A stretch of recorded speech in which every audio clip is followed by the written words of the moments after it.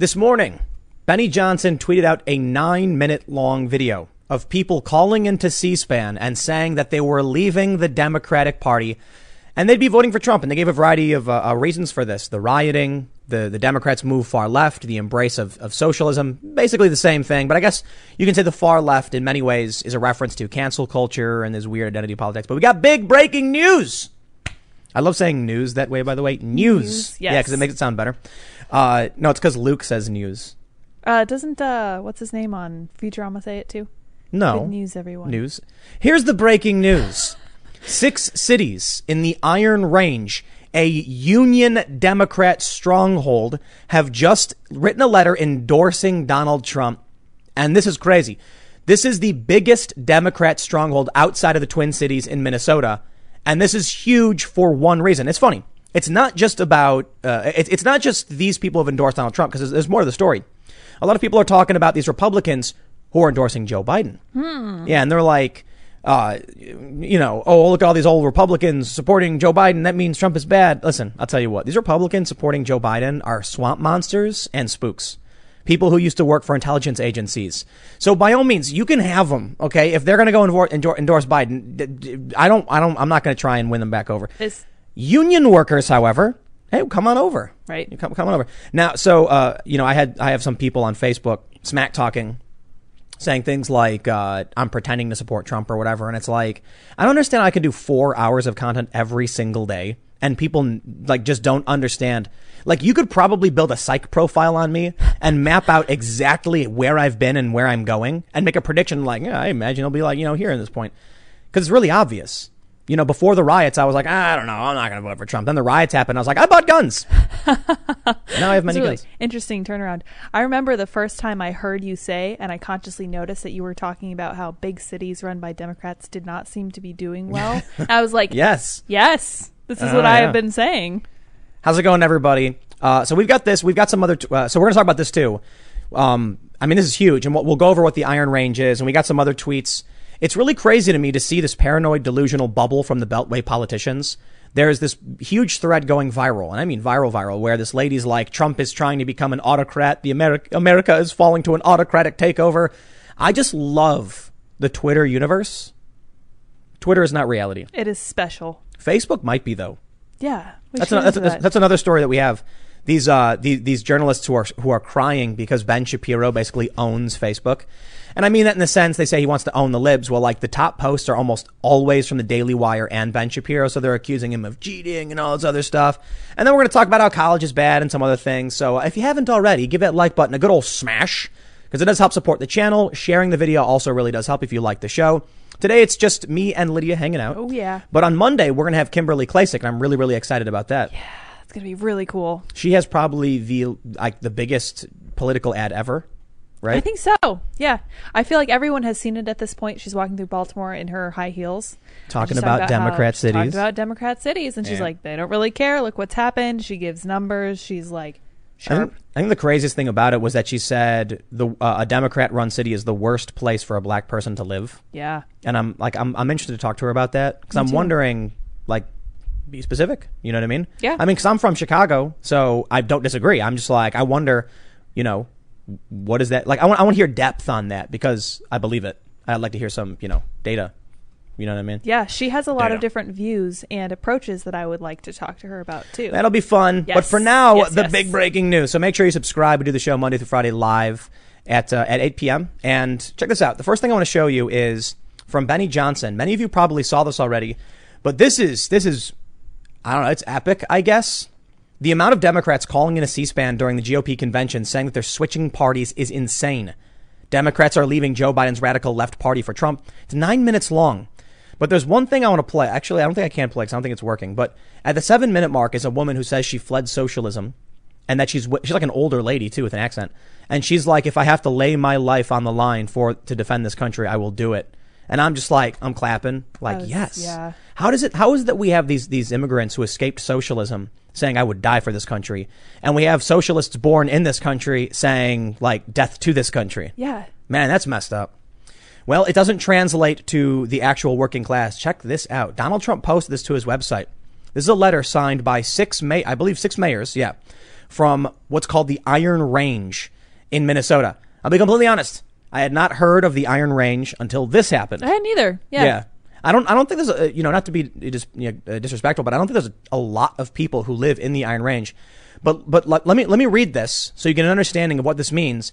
And the first thing I want to do is I just want to show you that this is the Wikipedia page for the Iron Range, and they specifically note that it's a largely unionized workforce.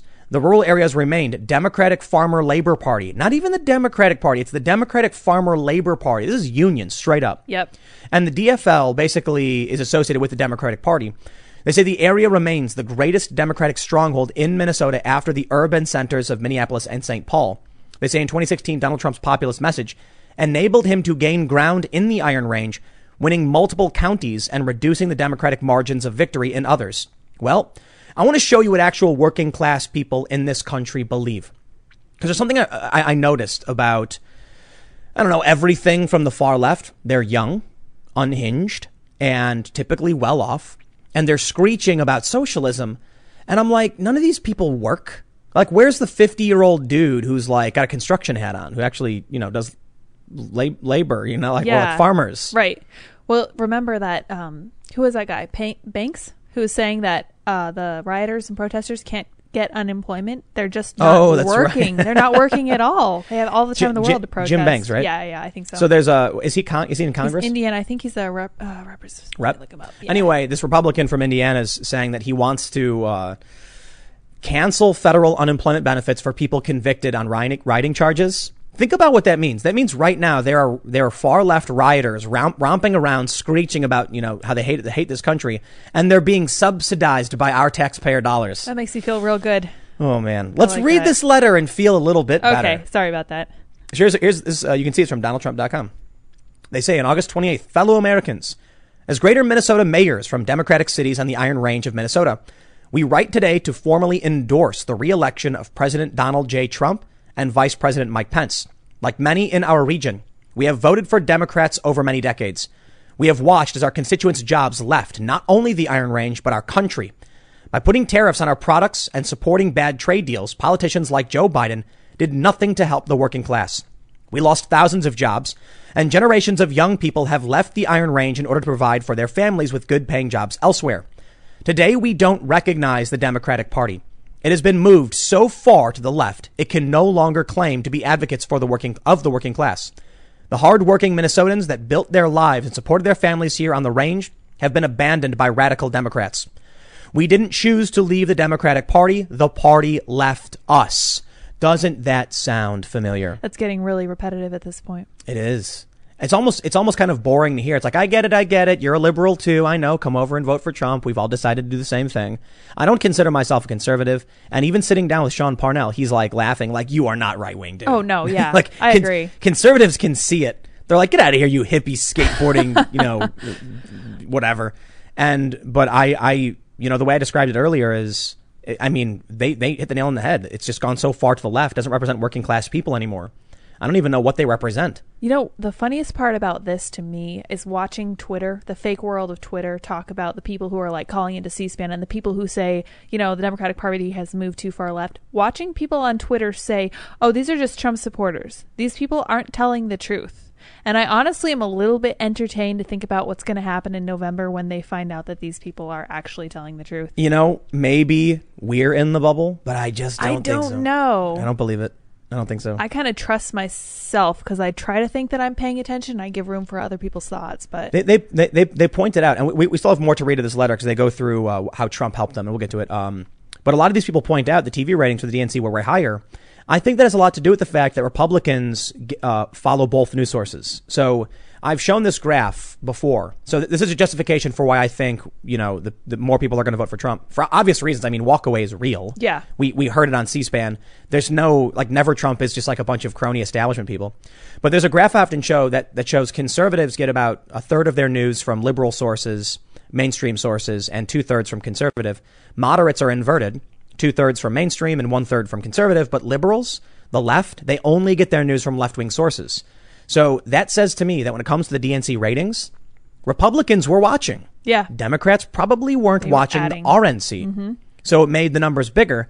And then when the RNC happened, you had some journalists, but I doubt regular, like traditional liberals watched or cared. But hey, some people also pointing out that it's because Trump supporters wanted to watch online. And I think that's a fair point, too, because we were watching the RNC, and at first we were watching on PBS. Yeah. And all they did was like interject to rag on Trump and Republicans. Their commentary was awful. Yeah. They had that lady, what's her name? Yamiche, I think. Yeah. Where she had tweeted out making fun of, like slamming the dude. Cawthorn. Madison Cawthorn, who's in a wheelchair. He's paraplegic. Yeah, he can't stand, and he managed to do it. And she's like, he is making light of the people who kneel. Yeah, right. So Madison Cawthorn stands for his speech at the RNC, and it's like a huge effort because he's paralyzed. Yeah, he stood for the Pledge of Allegiance. For the Pledge of Allegiance. Yeah. And then this woman from PBS says that he's like doing it as like a slight against all those who would kneel, and I'm like, he's standing up because like he's showing that he believes in this kind it's not a slight against you. He's just standing up. I don't get it. He thinks it's important. It's inspirational. Yeah. But she's giving commentary during the RNC, and all she was doing was like making like just lying. And they had one guy on who like they did the Very Fine People hoax. Yep, they kicked off strong with that. So I was just like, I turn on C-SPAN. Yeah, it was way better. I think that C-SPAN is an underappreciated important part of C-SPAN's our democracy. Great. Yeah, you just play it. You're like, and then people calling in too. Yeah, I imagine was like, that's so cool. Let's read some more of this letter. Okay. This is really amazing stuff because now they get into the praise for Donald Trump. They say, we didn't choose to leave the Democratic Party. The party left us. Yet 4 years ago, something wonderful happened. Donald J. Trump was elected president of the United States, and he stood up to China, implemented tax cuts, and fought for the working class. Now, 4 years later, the Iron Range is roaring back to life. And for the first time in a very long time, locals are hopeful because of this president's policies and willingness to fight for us. Lifelong politicians like Joe Biden are out of touch with the working class, out of touch with what the country needs, and out of touch with those of us here on the Iron Range and in small towns like ours across the nation. In this election, there's a lot at stake, but the biggest risk is our jobs, our economy, and our way of life. President Trump delivered the best economy in our nation's history, and President Trump will deliver for us again. He will continue to fight for every American, regardless of party affiliation, and continue to stand up for the working class. Today, we write to formally endorse President Donald J. Trump and Vice President Mike Pence for 4 more years. And we got Larry Cuff of Mayor of Virginia, John Ciampa, Mayor of Chisholm, Chuck Novak, Mayor of Elliott, Chris Swanson, Mayor of Two Harbors, Robert Vlasav, I'm sorry, I can't pronounce. I'm not trying to be mean, but Vlasav Lijevich. Hope I got it right. I definitely didn't. Mayor of Eveleth. And Andrea Zupancic. I can't pronounce these names. I mean no disrespect. Polish or something. Yeah, that's my bad. No disrespect. Mayor of Babbitt. So these 6 mayors, and this is, like I mentioned, according to Wikipedia, the greatest Democratic stronghold in Minnesota after the urban centers of Minneapolis and St. Paul, not even the suburban areas of the Twin Cities. I really like this. Look at this. Okay, it goes, the Iron Range is known for Cornish pastries stuffed with carrots, ground beef, and potatoes. Pastries were an easy lunch for people working deep in the iron mines. Wow. Slovenian and Croatian immigrants brought the honey nut bread called potica to the Iron Range region that's still served at Eastern Christmas in northern Minnesota.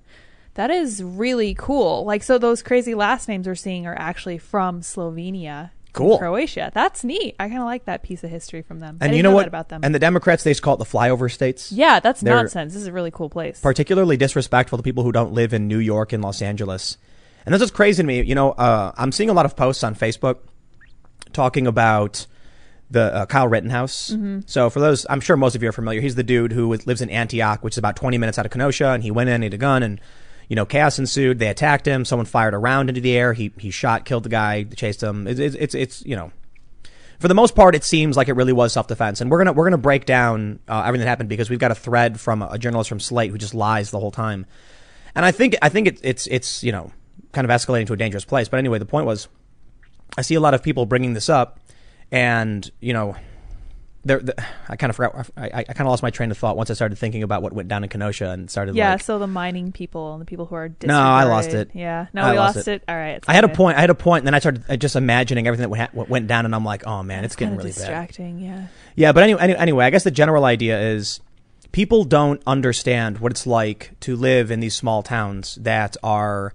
They call it like across state lines when he comes from Antioch to Kenosha, but it's like they live on the border. Right. These are areas that are very, very far apart. And this kid probably used to hang out in Kenosha all the time. But anyway, more to the point, one thing I find really interesting is they mention that Joe Biden has lost touch with the working class. And considering this is like a union area, I thought it was really interesting because there's that video of Joe Biden in the factory.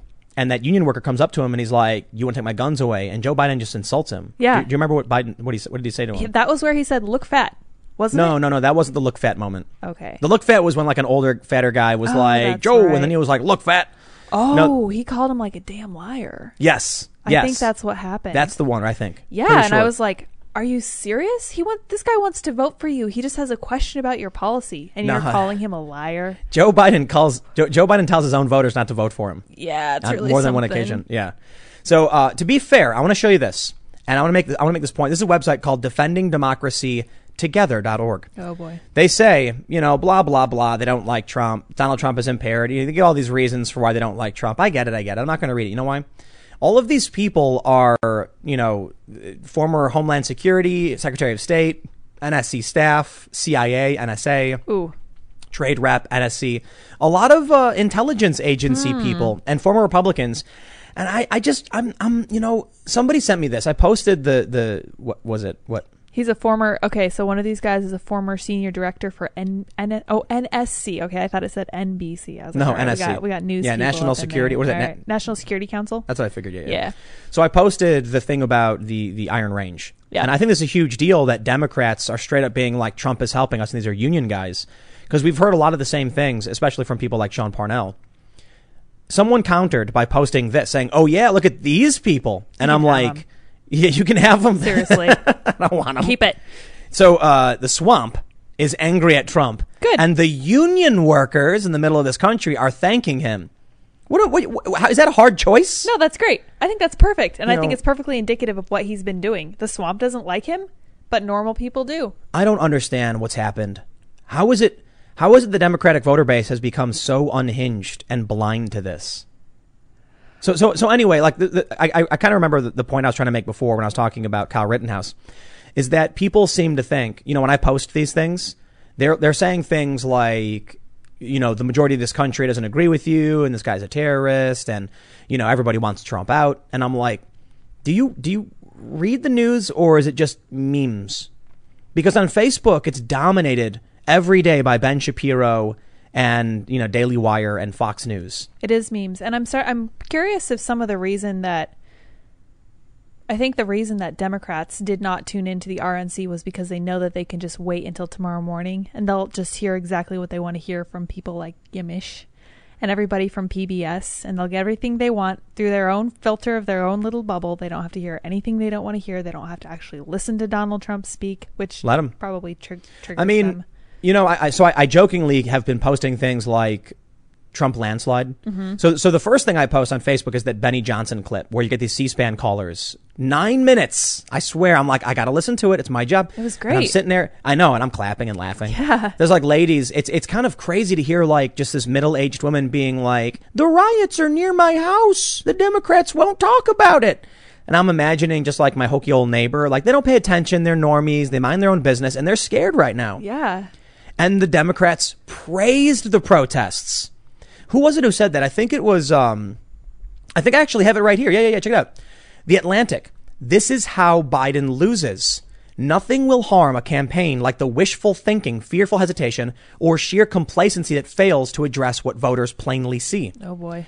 I mean, they look at this. Let me just read the paragraph. They say it's no use dismissing their words as partisan talking points in reference to Trump's law and order. They are effective ones backed up by certain facts. Trump will bang this loudly, ugly drum until Election Day. He knows that Kenosha has placed Democrats in a trap. They've embraced the protests and the causes that drive them. The third night of the Democratic convention was consumed with the language and imagery of protest, as if all Americans watching were activists. That's the point. Written here by The Atlantic. This is how Joe Biden loses. The Iron Range, a Democrat stronghold, has 6 cities from the Iron Range, not the entirety of, has endorsed Donald Trump. We also heard the story from CNN a little while ago. They went to like the northern tip, which is probably a similar area, probably in the Iron Range. And they said it's a Democrat stronghold that supports Democrats locally and votes Donald Trump nationally. Yes. And they're all proud of it. Yeah, they don't mind. So I have to imagine this. Actually, let me give you some context first. Michael Tracy, who is one of the few journalists who actually exists, albeit he's very snarky on Twitter when he talks about, politics, but he actually got in a car and he drove to small towns and he saw the destruction. And he saw many of these people doing what I would call begging, spray painting on their windows like, please don't hurt us. We support Black Lives Matter. He went to towns that no one, that got no coverage, that nobody even probably knew had riots until he went there. Now imagine this. You live in some of these towns. They're Democrat towns. And you turn on the TV and you tune in to the DNC. And what do? They show the protesters. They show them raising their fist. And you think to yourself, aren't those the people that just smashed up my windows that I'm scared of? Yep. I'd bet. Yep. And they're getting spotlight and not you. And well, it's the Democrats supporting them. Yeah. And now it's blowing up in their faces and they know it. And that's why The Atlantic has this article. Check this out. They say on Monday, the day after Blake's shooting, Biden and his vice presidential nominee, Senator Kamala Harris, released statements expressing outrage. The next day, Biden's spokesperson released a statement opposing burning down communities and needless destruction. And on Wednesday, Biden, after speaking with the Blake family, condemned both the initial incident and the subsequent destruction. Burning down communities is not protest, he pleaded in a video. It's needless violence. He said the same after George Floyd's killing. How many Americans have heard him? In the crude terms of a presidential campaign, voters know that the Democrat means it when he denounces police brutality, but less so when he denounces riots. To reach the public and convince it otherwise, Biden has to go beyond boilerplate and make it personal, memorable. I don't buy it. No? You know why I don't buy it when he says, well, the destruction is bad? Because then the DNC puts up the videos of the guy with the cape. You know, remember, you guys see that thing where actually, it's that tweet that I put up. Billy Porter. I'm going to try to find it. So it's this guy who was dancing, and he was like, it was the cringiest thing I'd ever seen. It really did look like a high school talent I got show it. Here we type go. thing. Oh, look. This is this image of the protests and this guy with the cape singing this protest song. And this person said, we're going to lose, aren't we? I love this image because it's like, yes, I'd imagine you are. But this protest image, listen. If you've got a bunch of people marching through the streets, raising their fists like he is right here, screaming Black Lives Matter while smashing things, and the Democrats go on TV and with a smile on their face go peaceful protests, and you're like, they smashed up the bakery by my house. Yeah. Or not even that. You know, when they talk about smashing up Starbucks and they talk about smashing up banks, I'm like, did you ever stop to think about what the average person feels or thinks to themselves when they see that? So I was in D.C. on, they call it J20. It was Trump's inauguration in 2017. They smashed up McDonald's and Starbucks and like some banks or whatever. And I was talking to somebody because I tell them this all the time. You ever stop and think about what that, a regular person who shops there is thinking once they walk up? Can't go there anymore. They're thinking, why can't I go to Starbucks? I got work. I need coffee. Why can't I go to my bank? Why can't I deposit my paycheck? And now I'll one-up that. I said, did you ever stop and think about what the person who worked at Starbucks is thinking after you do that? Now I can't work. Why did they do this to me? Mm-hmm. That's what they're thinking. Mm-hmm. Why me? Why me? What about the person working at the bank? I was talking to somebody during Occupy Wall Street, and I'm like, do you know how much that person makes in that small little office? They're probably making like 40 or 50. Well, it's New York, so maybe like 60, 70K. All right. That is not middle class median for New York. They're probably working really, really hard to try and get by because New York City is very expensive. Yeah. I understand in most parts of the country, 70K is probably a lot. But some of these people in these offices probably only getting like 50, if that. And I said, do you know what they're thinking now that you smashed the window and there's glass all over their desk and their computer? They're thinking, what did I do? I don't understand. Yeah. And the people who go to that bank as customers are thinking like, I gotta make deposits today. Right. I gotta get a cashier's check to pay for my deposit for my new apartment. Why did they do this to me? Now I got to go to a different bank. How frustrating is that? And they don't understand why they are being attacked. Now imagine this. You're in a small town. You're like, remember that video from, I think it was like, was it Rochester or Syracuse where the lady gets attacked by the group of those men? You know what I'm talking about? The husband and the lady of the fire department equipment store. And there's like three dudes attacking this. Yeah. So imagine that. You're in a small town, you're minding your own business. The news doesn't talk about you. The New York Times doesn't talk about you. CBS, CNN, they don't care about you. You're in a small town and you're being beaten and your wife is being beaten. Yeah. And then you're just angry and you're like, someone's got to do something about this. Mayors Democratic mayors nowhere to be found. Governors saying peaceful protest. Well, then you turn on the DNC And what do? They show the people who attacked you. Yep. Man, I'd be angry. I would too. And you know what I would do? I would call C-SPAN. I'd be like, hey, guess what? I'm leaving the Democratic Party. They've moved way far left. I just watched the DNC, and they're full of nonsense, and I don't like it. I'm scared. I'd do what I'm doing now. Yeah. It's funny because I've talked about this, several times. When the riots hit their peak in June, I heard helicopters and sirens. I remember that. I heard them too. We're in the suburbs. I was like, there's no way. No way. Because we're in the suburbs of the Philadelphia area, but we're on the Jersey side. You got to cross the river. And I'm like, we're far away, But no, it was within a few miles. We could see and hear the helicopters and sirens. And I was like, how did they get anywhere near us? That's crazy. That was an uncomfortable night. And then I went out and bought guns. Yes. Because I was like, what do I do if they show up to my house? Because they've shown up to people's houses. And then I can't believe I'm going to show you this. I can't. Look at this. Mayor Ted Wheeler. Today, I sent this letter via email to Donald Trump declining his recurring offer to aid Portland by sending federal enforcement to the city. What a piece of garbage. Garbage. We're in Jersey, so that's the point. That's garbage. The point, yeah.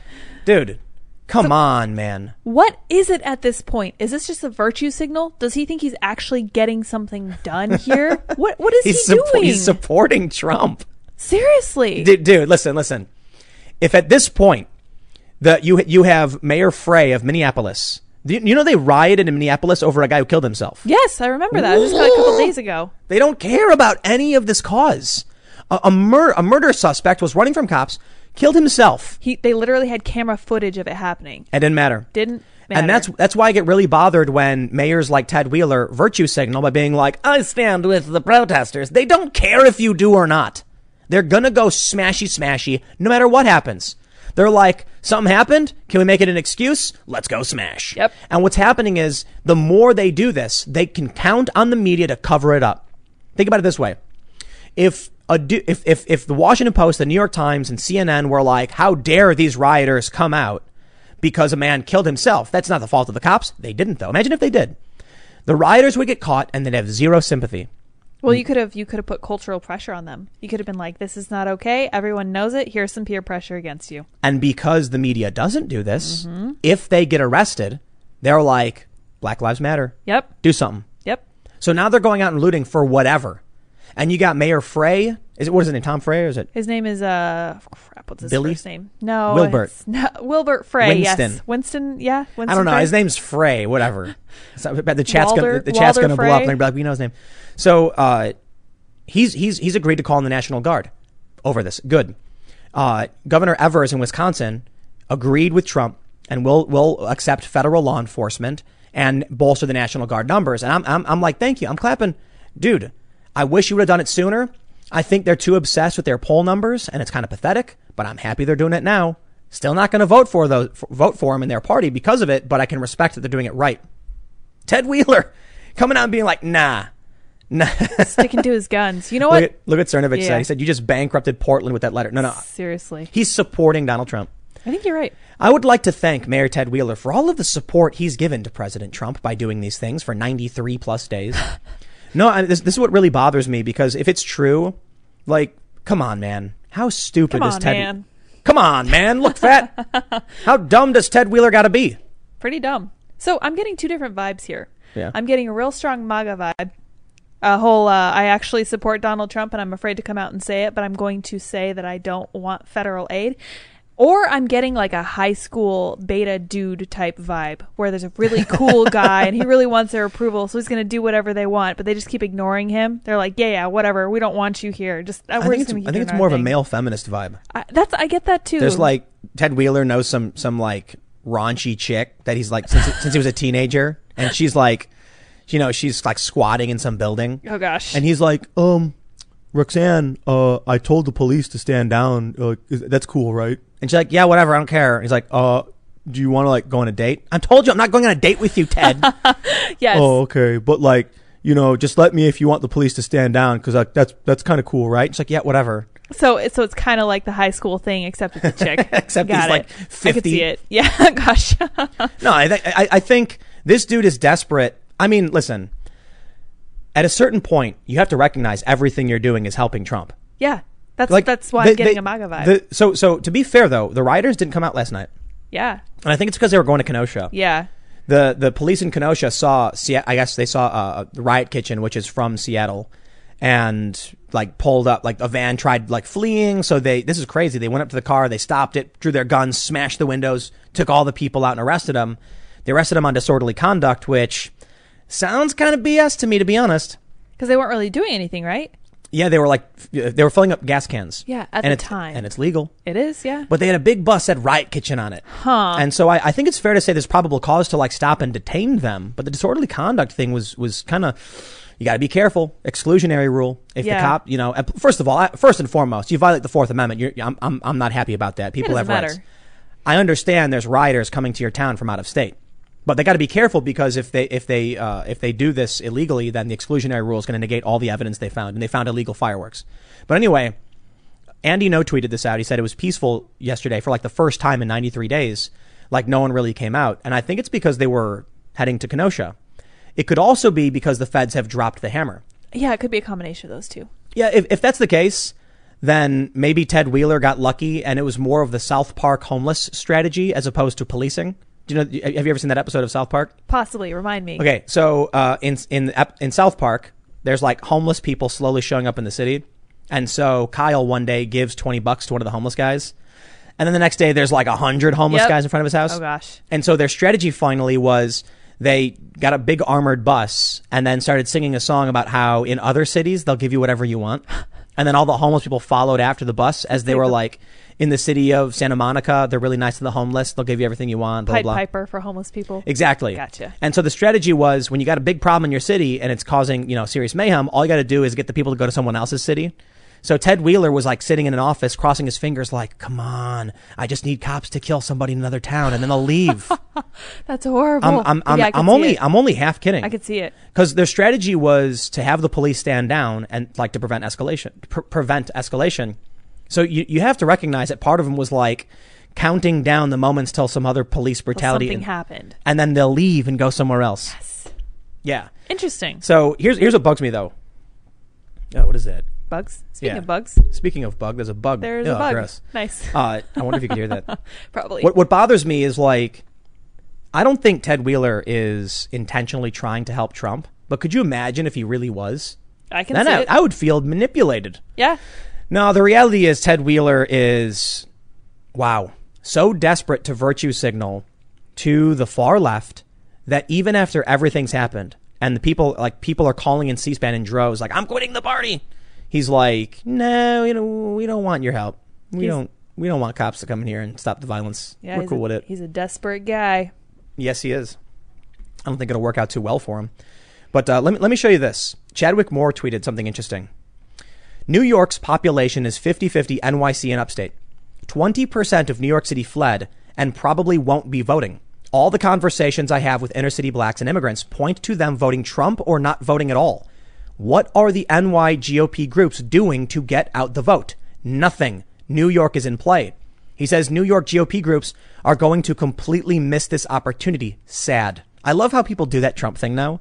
Sad. Like you add a word at the end of your tweet. This is designed by Twitter. You're running out of characters, but you really need to convey one last feeling. Sad. Yeah, it's like not enough to put an emoji. Yeah. No, it's like a male version of emoji. Like women put emojis and men. This is true. Men send emojis to women and women send emojis to men and women. Yeah. But men rarely send emojis to each other. Interesting. It's like all very like formal and cordial.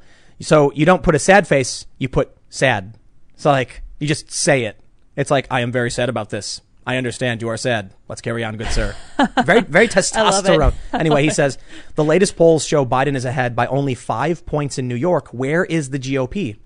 I bring this up to follow up on all that stuff we were just talking about. The GOP sucks. Yep. Not doing anything. Like, who did we have on? Sean Parnell, I think, was talking about this. Yeah.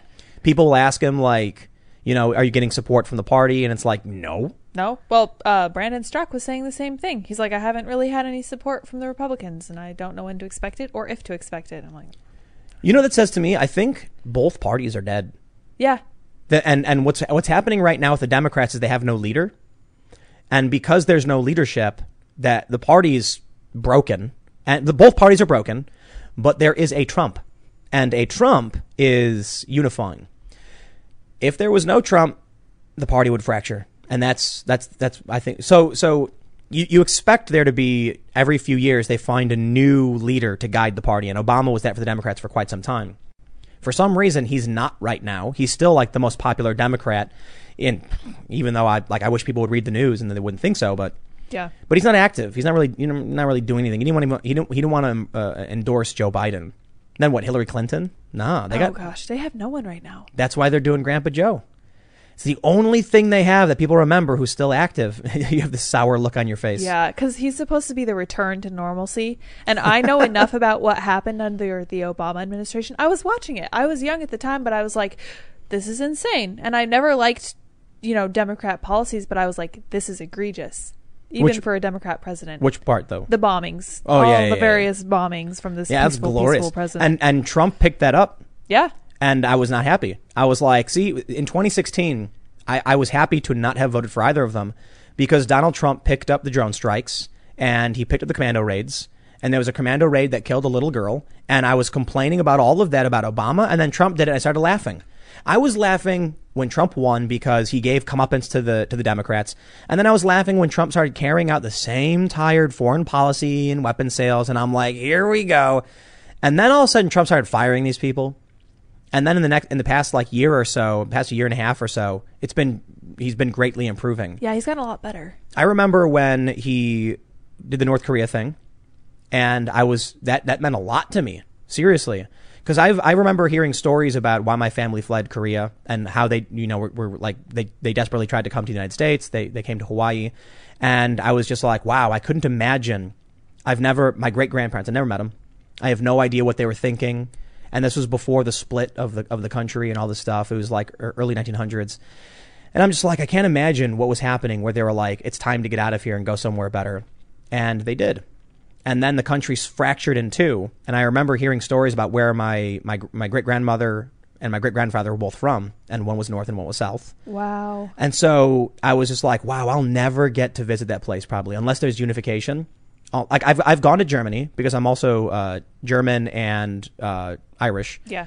And so I've gone to Ireland. I've gone to Germany, and I'm like, this is really cool. It's really cool to like see where my family is from. Can't happen with what's now North Korea. Yeah. But Donald Trump crossed into the DMZ, and I was like, this is awesome.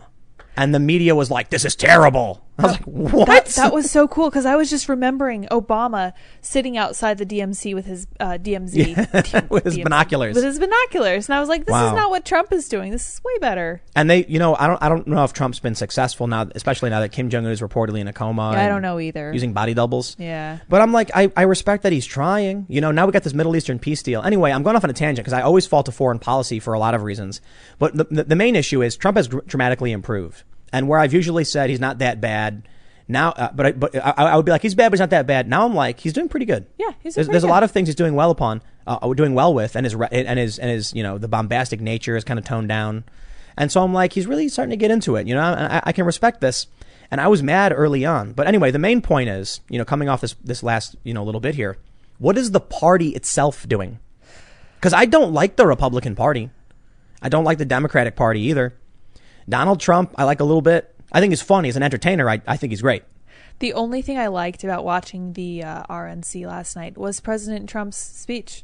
That was the best part. That was the only thing I was really waiting for. I didn't care what Rudy Giuliani said. I know. The other thing that I really appreciated he wasn't that bad, though. They brought in Ann Dorn, which I hugely valued. I was like, that's amazing and beautiful. And I appreciated President Trump talking about the family. How they were like, they had sacrificed so much. Started when that speech came out, it started raining inside the house. It did. It was so weird. I noticed that too. Yeah, everyone in here was like, it was just raining and kind of fog of mist enveloped the room. It was very strange, and then it cleared up when Anne stopped talking. But in all seriousness, that story was made me angry. Yeah, it made me angry and sad. Yeah. I don't know if you guys listening heard Ann Dorn speak, but wow, David Dorn seemed like a rad dude. Not a Trump supporter, apparently. Of course not. Doesn't matter. But it's a story about a guy who, lost his life in these riots trying to protect his friend. Even at his age, he was a retired police captain, David Dorn. Was retired. Even at his age, he still felt that sense of duty to protect what he cared about.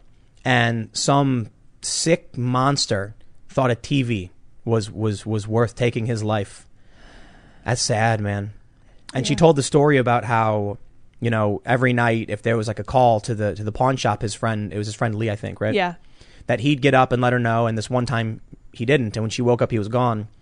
She got a knock on the door, and she didn't know, you know, where he had gone, and where, you know, why isn't David answering the door? And then she goes to the door, and there it was, you know, the police had come to let her know, and it was brutal, man. And Frank Luntz, who's a famous pollster, tweeted that he said, everyone around me is crying. Yeah. I'm like, yeah, dude, everybody was crying. Yeah. But, you know, there's something interesting I find about, like, I don't know if this is universally true, but the things that make little kids, I've been thinking about, like, what makes men and women cry or not cry. Because, like, guys don't cry. They, like, rarely cry. Yeah. That dude, like, there was a dude in Kenosha whose family business, 40, you know, his family's legacy, their business was burned down. He was nearly in tears. And there are things, you know, guys cry, they do. But I was reading something that said women cry, I think, like 4 times a month, and men cry like once per month. Women cry 4 times a month? On average or something like that. And men cry like once per month. Oh, I'm like a deeply flawed woman, I'm afraid. Oh, yeah, I don't cry at all. I don't cry, I get mad. What's the point in crying? You know what makes me cry? Like watching a movie where a dog gets hurt. Yeah, like... And then I'm just like, the dog. No, or animals getting hurt, you know? Yeah. Like I can watch movies where people are blowing up and I'm like, yeah, get them. But like the dog, it's like, even if the dog's with the bad guy, I'm like, no, don't do the dog. Come on. Even though I know like the bad guys train the dogs. Yeah. No, but I was thinking about this and I'm like, when I was watching the Aaron Dorn stuff, I was like definitely fighting back tears, but I was getting really angry. I was too. I was like, this should not have happened. Like, there's no reason. I hate the senselessness more than anything. And I just pounded the table. Sorry. I hate senselessness. I really hate people who die for no reason. I hate unnecessary death and pain. And to me, that was like I hate the death. embodiment. Yeah, of course. All of it. Yeah. Every single one. Well, unfortunately, death is literally the only thing that it's a great equalizer, man. Nobody gets away from it. So it's like, at least we can avoid it for a little bit longer. But through science. You're going to live forever? And technology. I knew it. We will all live Gosh, forever. darn it. I mean, maybe at some point, but I was reading something about immortality too that said people think immortality is bad only because being old sucks. Yeah. And that if you were young and vibrant forever, you'd probably just like go along with it. But I digress. The main issue is, you know, watching the RNC was powerful. It was powerful. So to get these C-SPAN callers who are like, I watched the DNC and what is it? The guy in a cape dancing. It was like hard cringe.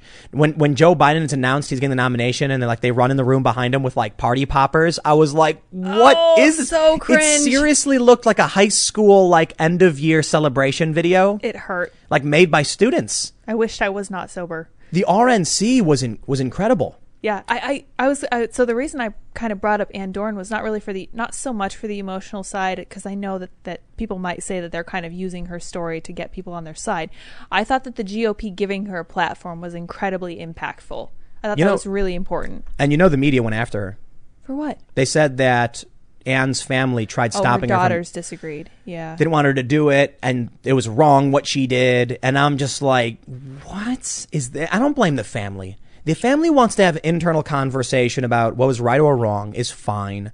If Ann's daughter is critical, I respect her opinion. But for the media to weaponize it, that's evil. Because everything Trump does, no matter what, is wrong. It's tiring. You know, so we have all this violence and destruction, and Trump's like, I'm going to send out feds to Portland to defend the courthouse. They're the best feds ever. They're going to arrest lots of terrorists. And they're like, Trump's sending out secret police. Make it stop. And then Trump's like, well, I never actually did send out feds to all these various cities. And then they're like, the anarchy is Trump's fault. It's happening under his watch. And they got him coming and going. Yeah, exactly. There's nothing he can do. Yeah. And I mean, most of us know it at this point. And it's funny when I have people like, you know, message me on Facebook. They'll like post, like I'll comment. Because, you know, part of like all of these posts, I posted the C-SPAN thing, Trump landslide incoming. Of course, I'm exaggerating. I don't necessarily know it's going to be a landslide, but I was just like being hyperbolic. Then I posted the letter from these Iron Range Democrats saying, you know, landslide, here it comes. Yeah. And these people take it so seriously, and they're like, you're nuts, Tim, blah, blah, blah. And I'm just like, dude, first of all, I'm just like being silly on Facebook, like, woo, here comes Trump, you can't stop him. But I think these are signs that Trump is going to win. But I don't understand how these people can deny it. Like when you have the Union Belt, you know, the Iron Range, all these small Union towns being like, woo, go Trump, and they're Democrat strongholds for decades.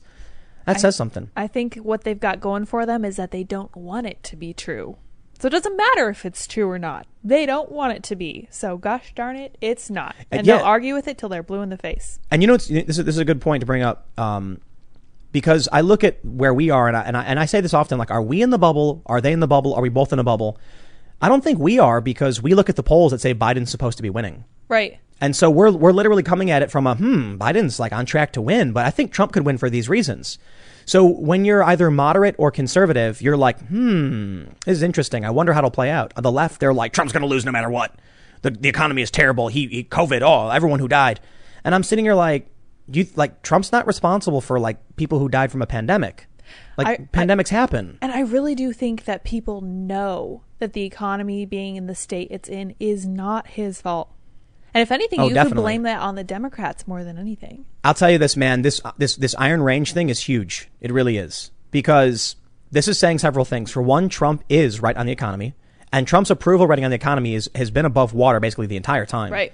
So I look at Trump's job approval rating and I'm like, does that matter? I look at his favorability. Does that matter? I tell you this, man, I met a guy at the airport and he told me he would not invite Trump over for dinner, but he's going to vote for him because that money's good. You know what that means? He gets polled and they say, how do you feel about Trump? Oh, he's a low life scumbag. Do you think he's doing a good job? Not really. Would you vote for him? Oh, yeah, because the money's good. So he can be doing bad in a lot of ways, so long as he's making you money. Yeah. And that's kind of the thing, like I talked about before. Like if you could hire a plumber who stank and was foul mouthed, but boy, could he fix that toilet, versus a guy who just complained about the other plumber all day and didn't fix the toilet, and he was clean and proper looking. I'm gonna be like, dude, I like you, man. You clean. You got that great cologne. It smells great. But all you do is complain, and I hired you to fix a toilet. Yep. Nancy, you hear what Nancy Pelosi's trying to do now? She wants Trump's tax returns, even if he loses. Why? I don't understand. Just imagine this. Donald Trump loses, and he gives a concession speech, and he's like, Joe Biden ran a heck of a race. I appreciate it. I concede. God bless America. He walks off stage, and then Nancy Pelosi comes running out frantic with her hair all crazy, waving tax returns. It's like, but Trump left. No one cares. He's gone. That's the crazy thing to me, because I think we were talking to Ryan Long, the comedian, and he said it would be really, really funny if Biden won, just to see what would happen, because all of these networks and all these politicians would have nothing anymore, because their entire identity is like hating Trump. If Trump leaves, Nancy Pelosi says she's still going to pull his tax returns. And I'm just like, I don't care about his tax returns now. I'm especially not going to care about him when he loses. The square root of how much I care about it now will be how much I care about it after he's gone. Are you insane? No, but he's not going to be in the office. No. How do you justify that? I don't know. That is paranoid, delusional insanity. I tell you what. I'm inclined to agree. Check this out. Oh, yeah. Let me show you some of this paranoid, delusional insanity. Cool. From Elijah Schaefer, quote, "We're going to burn that S down." A peaceful protester in D.C. shouts, I love how they're doing that, saying he is part of an insurgency group. He later spread lies that the victims of the Kenosha shooting were kids. This would be considered criminal inciting a riot in most states. It would. And it's happened before. And they never get charged for it. But I assure you, regular people are watching this kind of stuff. These people are lying outright. So you know what I have fun doing right now? I don't know why I do it, but it's the one thing I really like doing is just posting comments on Facebook. But I post them in very droll kind of ways. Is that the right word? Where I'm just kind of you know that meme of Bugs Bunny shooting and he's his eyes are half closed and he's lazily pointing the gun. That's how I imagine it. How Tim comments. I do, yeah. I don't go in there you know what, man, you're so wrong. I go in there and I just post really bland, half-assed comments. So people did this big thread, this guy I know, and they're like, can you believe what this terrorist kid in Kenosha did? And then they're all posting this stuff, and I was like, dang, yo, if only Blake didn't grab that knife. And then they just blow up. Oh, snap. And I'm like, that's it. That's the fuse. And I'm not saying, I'm not trying to make people lose their minds, but I'm like, there you go. Have some contrary information that I know you don't care to actually deal with. Yeah, that is a really interesting approach, and I kind of like to do that too because it's considered a Socratic method. I don't really go that way, but I'm like, hey, have you thought about this? Interesting that this happened. Have you considered this? I could Socratic method that. You could. That's different from what you do. Often when I'm actually when it's if it's someone I don't know, I'll say something like, I think it's really bad this happened, and I think the kid shouldn't have been out there, but you need to understand when X, Y, and Z happens, these are like natural consequences, and they'll still get mad at you. But I'm talking about like some people I know will be like, it's like my lefty friends or whatever, and then I'll just drop in like, yeah, man, if only Blake didn't try to grab that knife, I don't know if he grabbed it or he was trying to put it away. Like it was in his hand. They yelled, drop the knife. Yeah, according to a witness. And the response from them is like, but the cops lie. And I'm like, the cops lie. I don't know. I don't care. Like a witness said it happened. Like you can't make up whether they lied or they didn't lie. All we know is here's what they said. Like a witness said, the guy said, drop the knife. Well, all we know is that the knife was on the floorboard. Why would I make any assumptions? But now we're basically getting unity extremists. But man, we got a lot to go through still. Check this out. This is something that made me laugh a lot, and I'm giving this to all of you as a gift. I hope you're appreciative of this. I'm ready. It's a tweet from Joe Walsh. You guys know Joe Walsh, right? His Twitter icon is still Walsh 2020. Whoa, like, the dude hasn't changed it yet. That's commitment. But this dude, if you want to see some desperation, you're gonna love this. No. He tweeted, "One last time, Joe Biden. I am a conservative working my ass off to help you win. You're a good man, but please, sir, get out of your basement," in all caps, by the way. "Get on a plane and go to Kenosha. Please lead, comfort, heal. If you don't, Trump could win. That's all. Time for tequila for me." Gotta respect the tequila time. I love this tweet. You know why? Why? Because it feels like honest. Yeah, I think so. Like, Joe, get out of the basement. I'm gonna go get drunk. Yeah, yes. I hear you, man. You're losing and your guy is a coward hiding in the basement. So I don't know what else you could expect. No, I really like it because it starts out sane and reasonable. One last time, Joe Biden. He explains himself. "I'm a conservative working my butt off to help you win. You're a good man, but please, sir." And then he gets a little bit insane. And then he gets all caps, and then he's going to drink. Get out of the basement.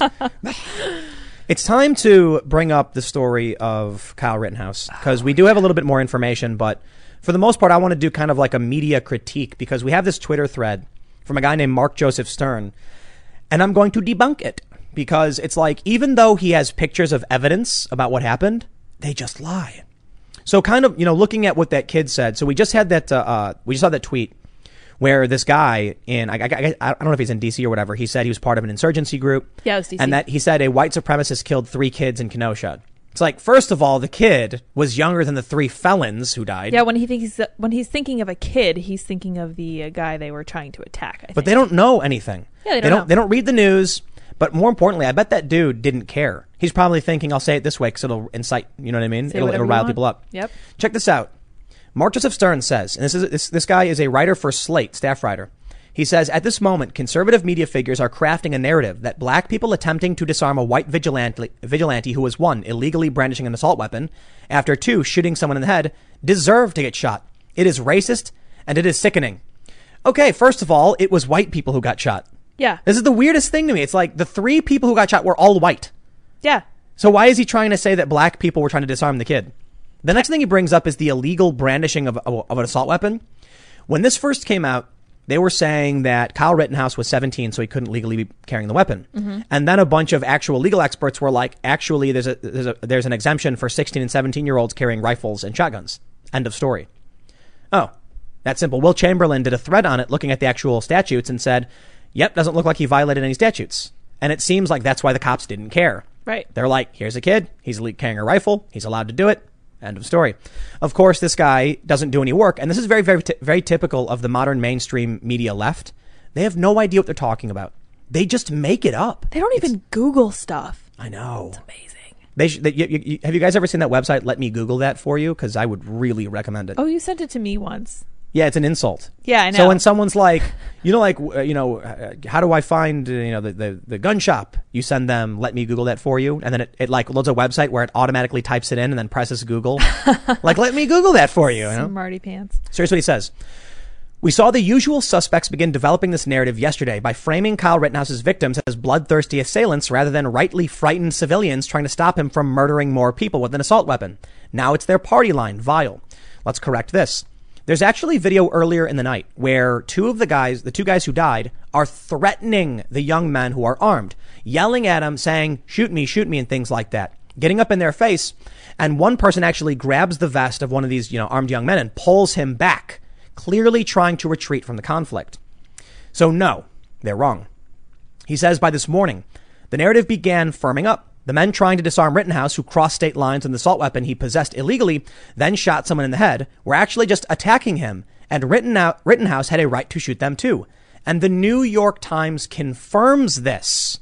They show that Rittenhouse was running away when someone threw a plastic bag of something at him, and then somebody fired a gun into the air. Rittenhouse turned towards the sound of the fire and opened fire, striking one of the men, I believe 5 times.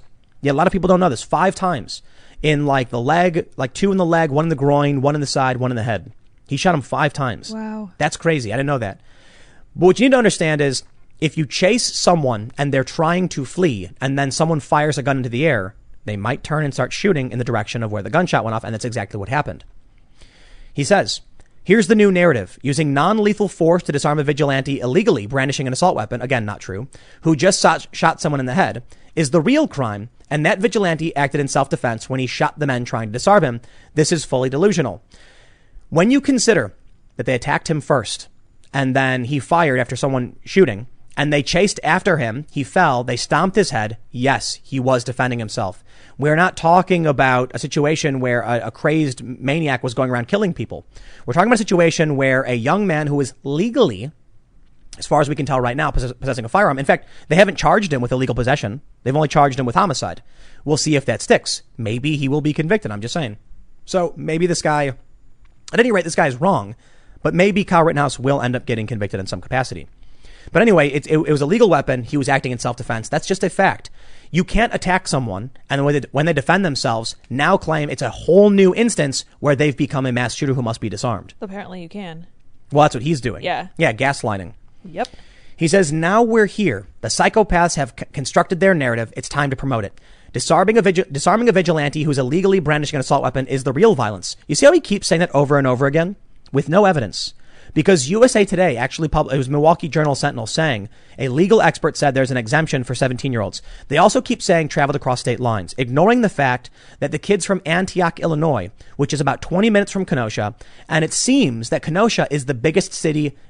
If you lived in Antioch and you were like, I want to go to the city, it's probably Kenosha. It could be Chicago. Yeah, but that's kind of a long way, right? I think it might be comparable. Antioch, no, it's probably 45 minutes. Yeah. 45 minutes to an hour, maybe. But Kenosha is like a 20-minute drive. So if you want to go to a bigger urban center, the kid probably hangs out there all the time. So crossing state lines, while technically correct, you got to give it context. He did hang out there all the time because, as we can see from literal photographs taken earlier in the day, he's cleaning off graffiti. And That's he's right. doing work That's in right. the town. Like, he has friends and family and hangs out there a lot. You know what one of the bigger problems is? A lot of people pointed out. He had to run something like 630 feet when they were chasing after him, and he was out of shape. Yeah. A lot of people pointed out he's a little chubby kid, Yeah. and if he had actually done better training, he would have easily escaped and no one would have lost their lives. That's too bad. Still not his fault, though. No. You have no legal obligation to be good at running. Right. You know, especially, he tripped. So he probably would have been able to get out no problem. Anyone I'll tell can you trip. what, man. I don't care. It's really funny how they'll say things like, in the event of a mass shooter, like hide, barricade, only attack when you absolutely have to. When you have the situation here, they ran up and tried taking his gun from him. Did you hear what so this is actually, I think this is also from Andy No, he tweeted this, that the guy with the Glock who ran up to him apparently told a friend, this is all hearsay, by the way, so I'm not saying it's true, it's just, coming out through various sources, reportedly that the guy said his only regret was not killing the kid. I did hear that. So there's a few outlets that have reported this because there was a Facebook post by someone who posted a picture with the guy in the hospital. And they said, I talked to him. He said his only regret was not killing the kid. Wow. Yeah. And it's true. I was curious about that. The guy who got his bicep blown off was holding a Glock. Oh, yeah. He could have crouched, taken aim, and killed Kyle. Yeah. He didn't do it. I'm glad he survived.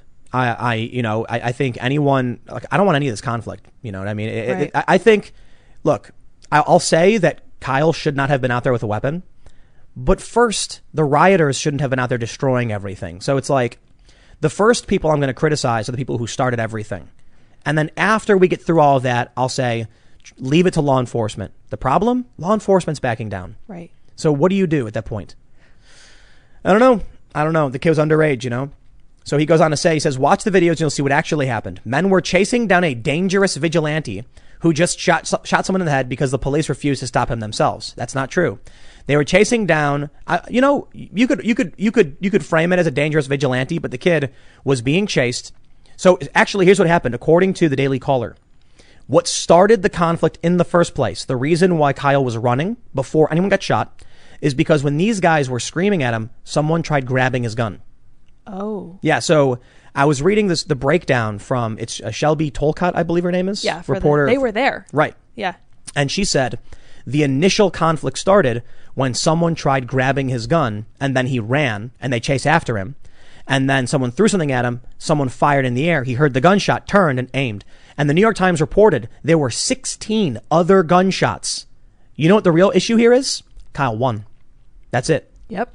Kyle very, very easily could have been dead in a gunfight with other people.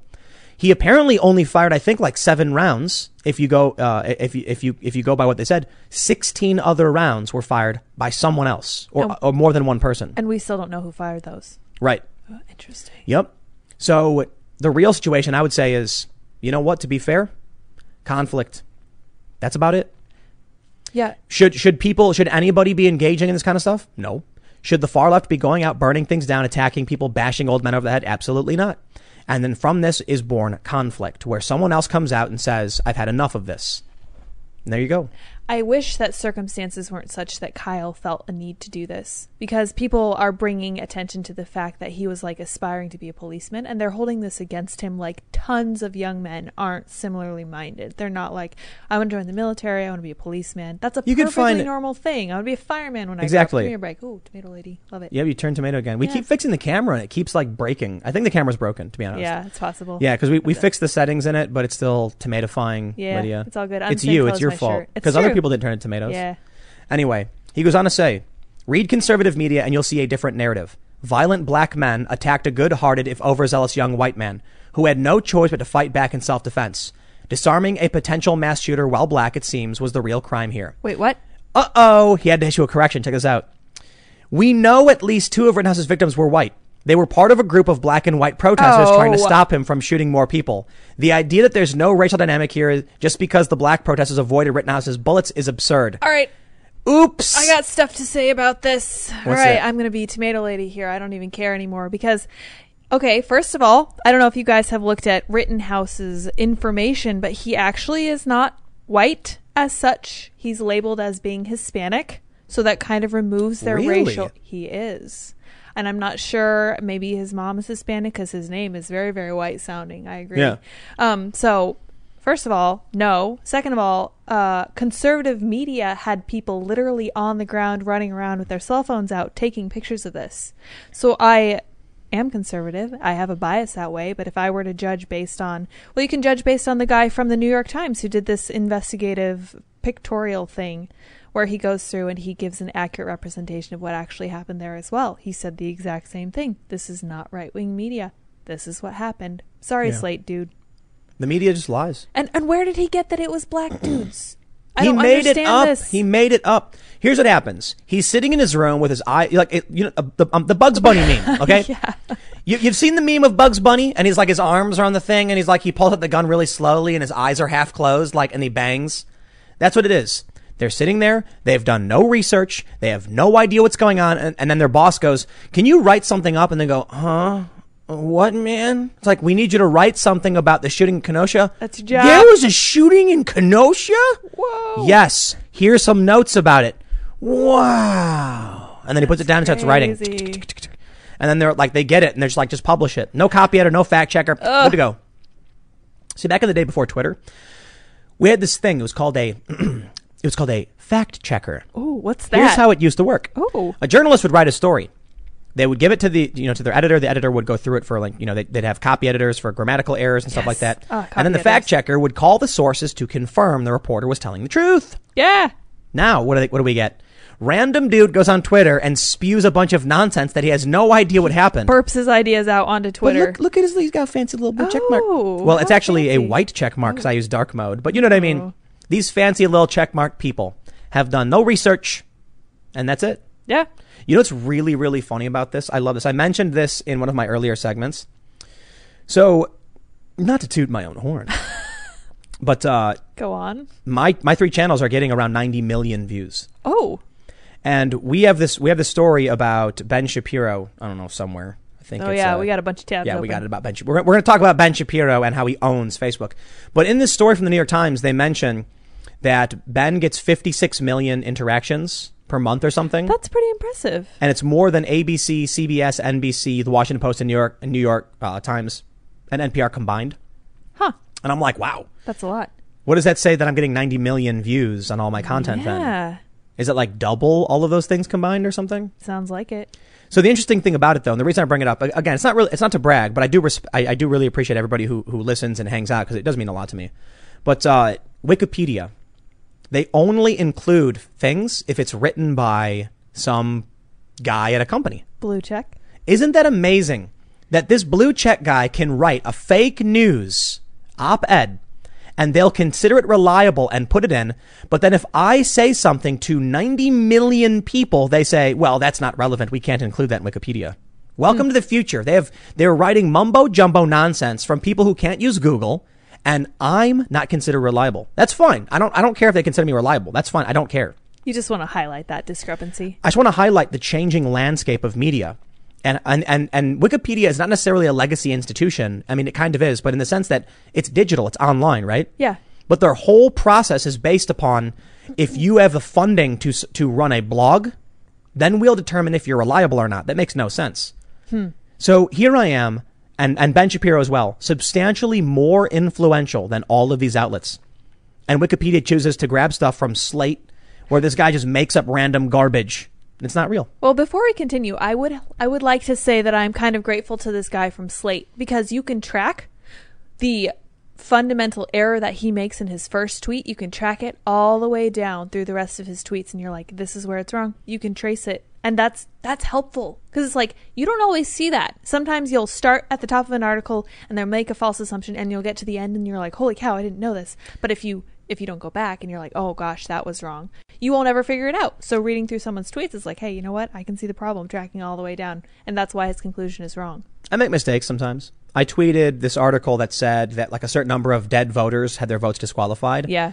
And then I jumped the gun because I had read it from a different source and I didn't finish. I read it from a different source, chased it to the principal source, and then said, okay, it's a legit source. And then I tweeted, then who's filling these out?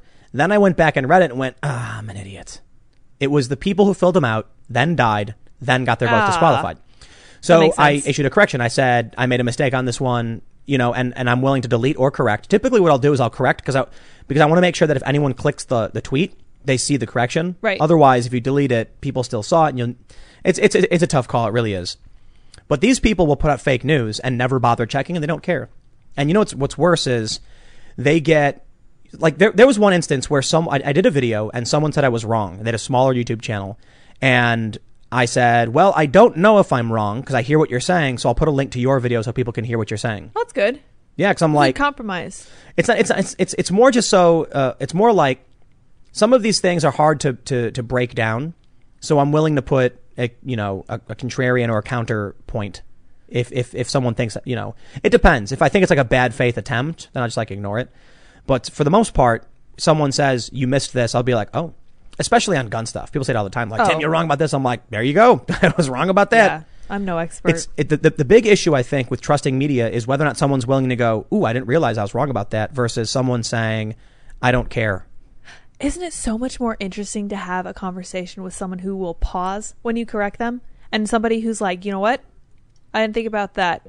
I got to think about that and I'll get back to you. That's so much more interesting than someone who just runs you over and is like constantly, I'm right, you're wrong, I'm right, I can't be wrong. The problem with leftist media is that, like, when it comes to podcasts and stuff, they'll say a fact. Or I'll put it this way. If let's say, like, this has happened several times to Joe Rogan. Someone will say something in his show and Joe will go, is that true? I haven't heard that before. And the guy will be like, oh yeah, X, Y, and Z. And then the media will say Joe Rogan allows people to say fringe, unhinged, whatever craziness, unchallenged.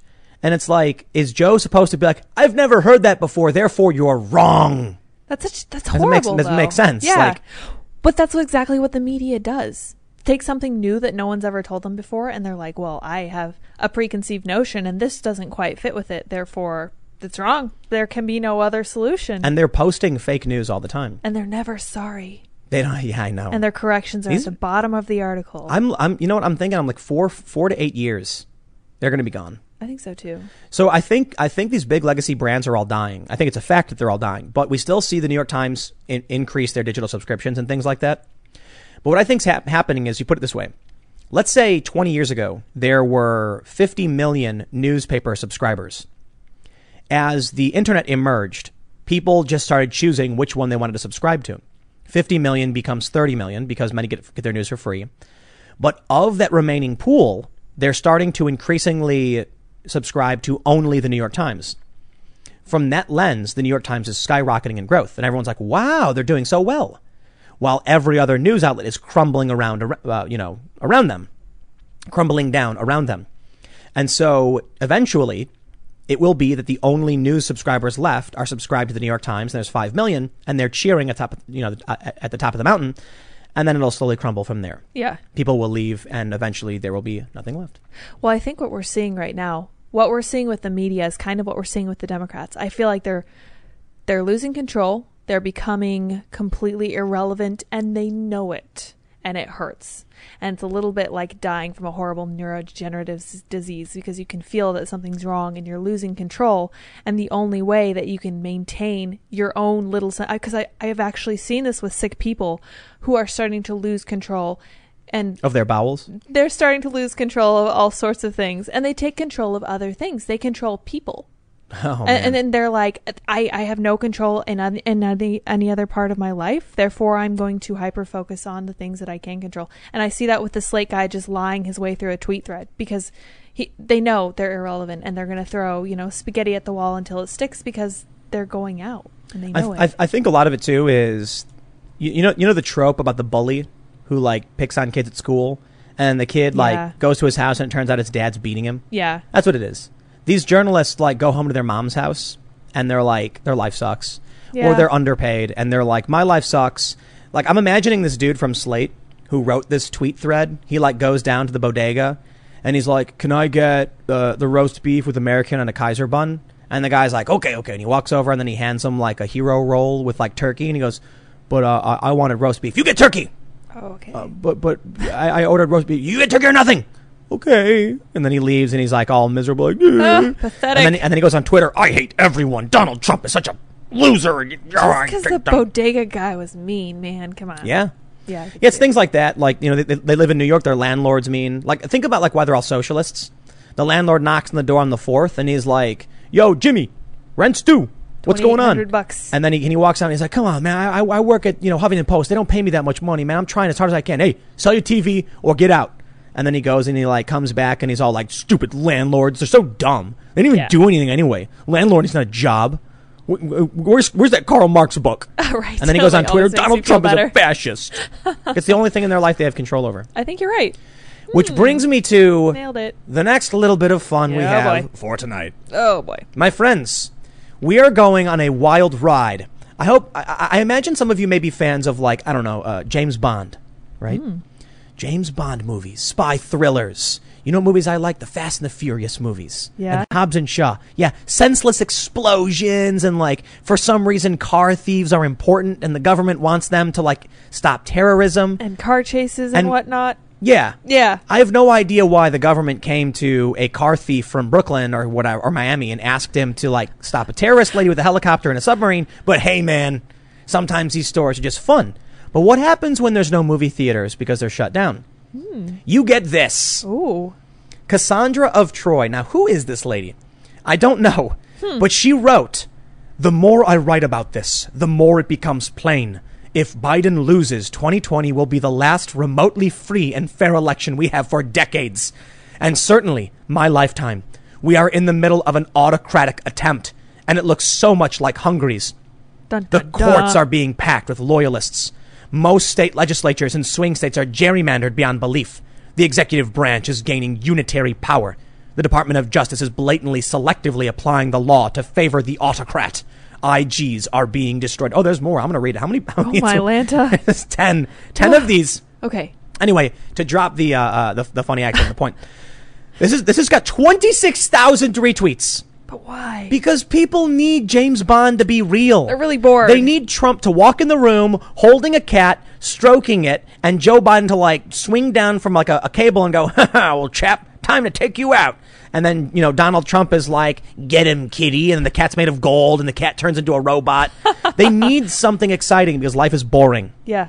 So they write unhinged, paranoid, delusional trash like this. Let's read on. Oh, yeah. She says, AGs are being replaced. Congress is no longer a check on corruption, as the Senate has been captured by Trump loyalists. Ruth Bader Ginsburg is in bad shape. Ditto Breyer. Hybrid regimes, competitive authoritarianism are remarkably stable. This is why 2020 is for all the marbles. This is why I have no use for people who whinge about Biden-Harris not being far enough left for their tastes. They are under the mistaken belief that if Biden loses, they will have another chance to elect people that are far enough left for their liking. The truth is, and here we go, if Biden and Harris lose, there isn't going to be an opportunity to elect someone they like in their lifetime, not without secession of blue states. That's the only plausible scenario I can come up with after the autocratic breakthrough. The people who study autocracy are all singing the same tune. American democracy is not strong enough to survive another 4 years. It's 4 years, dude. Come on. The TV shows last longer than that. The guardrails are already almost completely down. This is entirely consistent with how others have fallen in the post-Cold War period. Trump's intentions are clear. So are the GOP's. While Republicans are fear-mongering the hell out of this election, Democrats refuse to call what is happening what it is for fear of sounding alarmist. Maybe this helps their chances of election, but it leaves the vast majority of the American public in the dark as to how incredibly dangerous this moment is, especially with QAnon, a group that wants enemies thrown in concentration camps, inexorably capturing the Republican Party even as it becomes autocratic. Beware, be warned, or don't. Because once this election comes and goes, if Donald J. Trump is still president on January 21st, 2021, we're effed. Democracy in America is not coming back. Dun, dun, dun. Cue the crazy music and the explosions, and you got yourself a kind of thriller, man. This is great. Yeah. Thrilling. I love it. She finishes with, in most states, your vote no longer matters. We are rapidly approaching it at a federal level. You know that you are no longer living in a democracy because the elections in which you are participating no longer can yield political change. And I don't know, where's the those boxes where they pull the lever like the Wile E. Coyote would use and like it would blow up? Yep. The detonation box. Cue that. As soon as she finishes, like... No, yeah. I'm thinking she took an entire bottle of painkillers after Dude, this. I would... Holy cow. I got a really good idea. It would be fun to like make a movie trailer with this. Yes. Just read this and like... You know how they do the movie trailers where the guy sounds like he's been smoking for 40 years? Oh, gosh. The more I write about this, the more it becomes plain. If Biden loses, 2020 will be the last remotely free and fair election we have had for decades. All right, Alex Jones. I know, I was thinking that. Like, I should probably read this in Alex Jones' voice. Yeah. Except even Jones isn't that They're the same people. No. Alex Jones isn't... I mean, he's screaming about other people, but he's not, like, talking about Trump being a dictator. Oh, my gosh. The best part about all of this is that this worldview they've crafted is... They're building a tower. Tell me, imagine it, right? It's like, Rachel Maddow goes on TV and she's like, Donald Trump is a Russian. When that falls apart, what do they do with that mound of trash they've built for 3 years? Listen, if you built a nice house, you'd love and you'd respect that house and you'd say, I like this building. Now, if you built a big pile of trash to stand on, you might not like it like a house, but you're like, hey, man, I built this pile of trash. This is my garbage. It's my garbage. That's right. Don't touch my garbage. Like that possum meme. Don't touch my garbage. As much as I'm not really all that interested in the garbage, I can understand why someone, spending 3 years piling up garbage would be like, I know it's garbage, but I did put a lot into this. Well, it's exactly like a sunken cost fallacy. Right, they put all their time into this, and gosh darn it, it is the best garbage in the world. What do we do now? I don't know. So here's what ends up happening. I've built, many of us, those of you watching, we've all built nice little houses of like coherent thought. Mm-hmm. Donald Trump has his issues, but for the most part, he's okay. And he's doing a lot of things that have been traditional in terms of like political parties. Some people have compared him to like Bill Clinton in the good way, not the bad way. Like, just general populist policy and stuff. Yeah. Although I will say, I think Trump is very, very different from Bill Clinton. But some people have said, like, in terms of where he sits on the political spectrum, it's relatively similar. And the things he says, are very inviting to regular people. So we've all built these kind of little huts of coherent thought, but the left is sitting on a big pile of stinky garbage. They refuse to let go because they've put too much into it, and they keep inviting more people to the stinky garbage. And they're warning, like, so here's what happens. You're walking down the street and there's a fork in the road, and there's a bunch of nice little looking huts, but there's that big old pile of garbage. And there's someone standing at the fork telling you, go to the garbage pile. This woman clearly does. And then she's staring at like old faded cans of like Pepsi from the 70s. And she's reading the ingredients and screaming, did you know what's in this? And then like, I'll do a better example. With this pile of garbage, you'll have like someone find an old, a piece of like a building and there's asbestos on it. And so they start screaming about the asbestos, but nobody's using it anymore, right? It's gone. It's been removed. There's a lot of problems with it. These people who have built their garbage pile have bad information, things that make no sense. And the narrative of Russia and all this conspiracy stuff about Trump is just not true. How insane do you have to be to believe that nationally, out of like how many political offices are there in this country? Like 5,000 or 7,000? Oh yeah, many. That they're all being secretly taken over and that Trump controls them all. Oh, this requires a lot of faith. Yeah, it's nuts. Yeah. Even as it goes with like when it comes to the Democrats and mail-in voting, I don't think they're all sitting there in like a cabal. But I'll tell you this: I think it's really funny that she brought up QAnon, because Q people, not all of I think a lot of people who follow Q don't actually read what it's all about. And so there's a lot of people who have a general view of what it means, like, Epstein and stuff like that, which, like, we know the Epstein stuff is, like, mostly true because victims have come forward and there's, we'll see what happens with that Maxwell lady.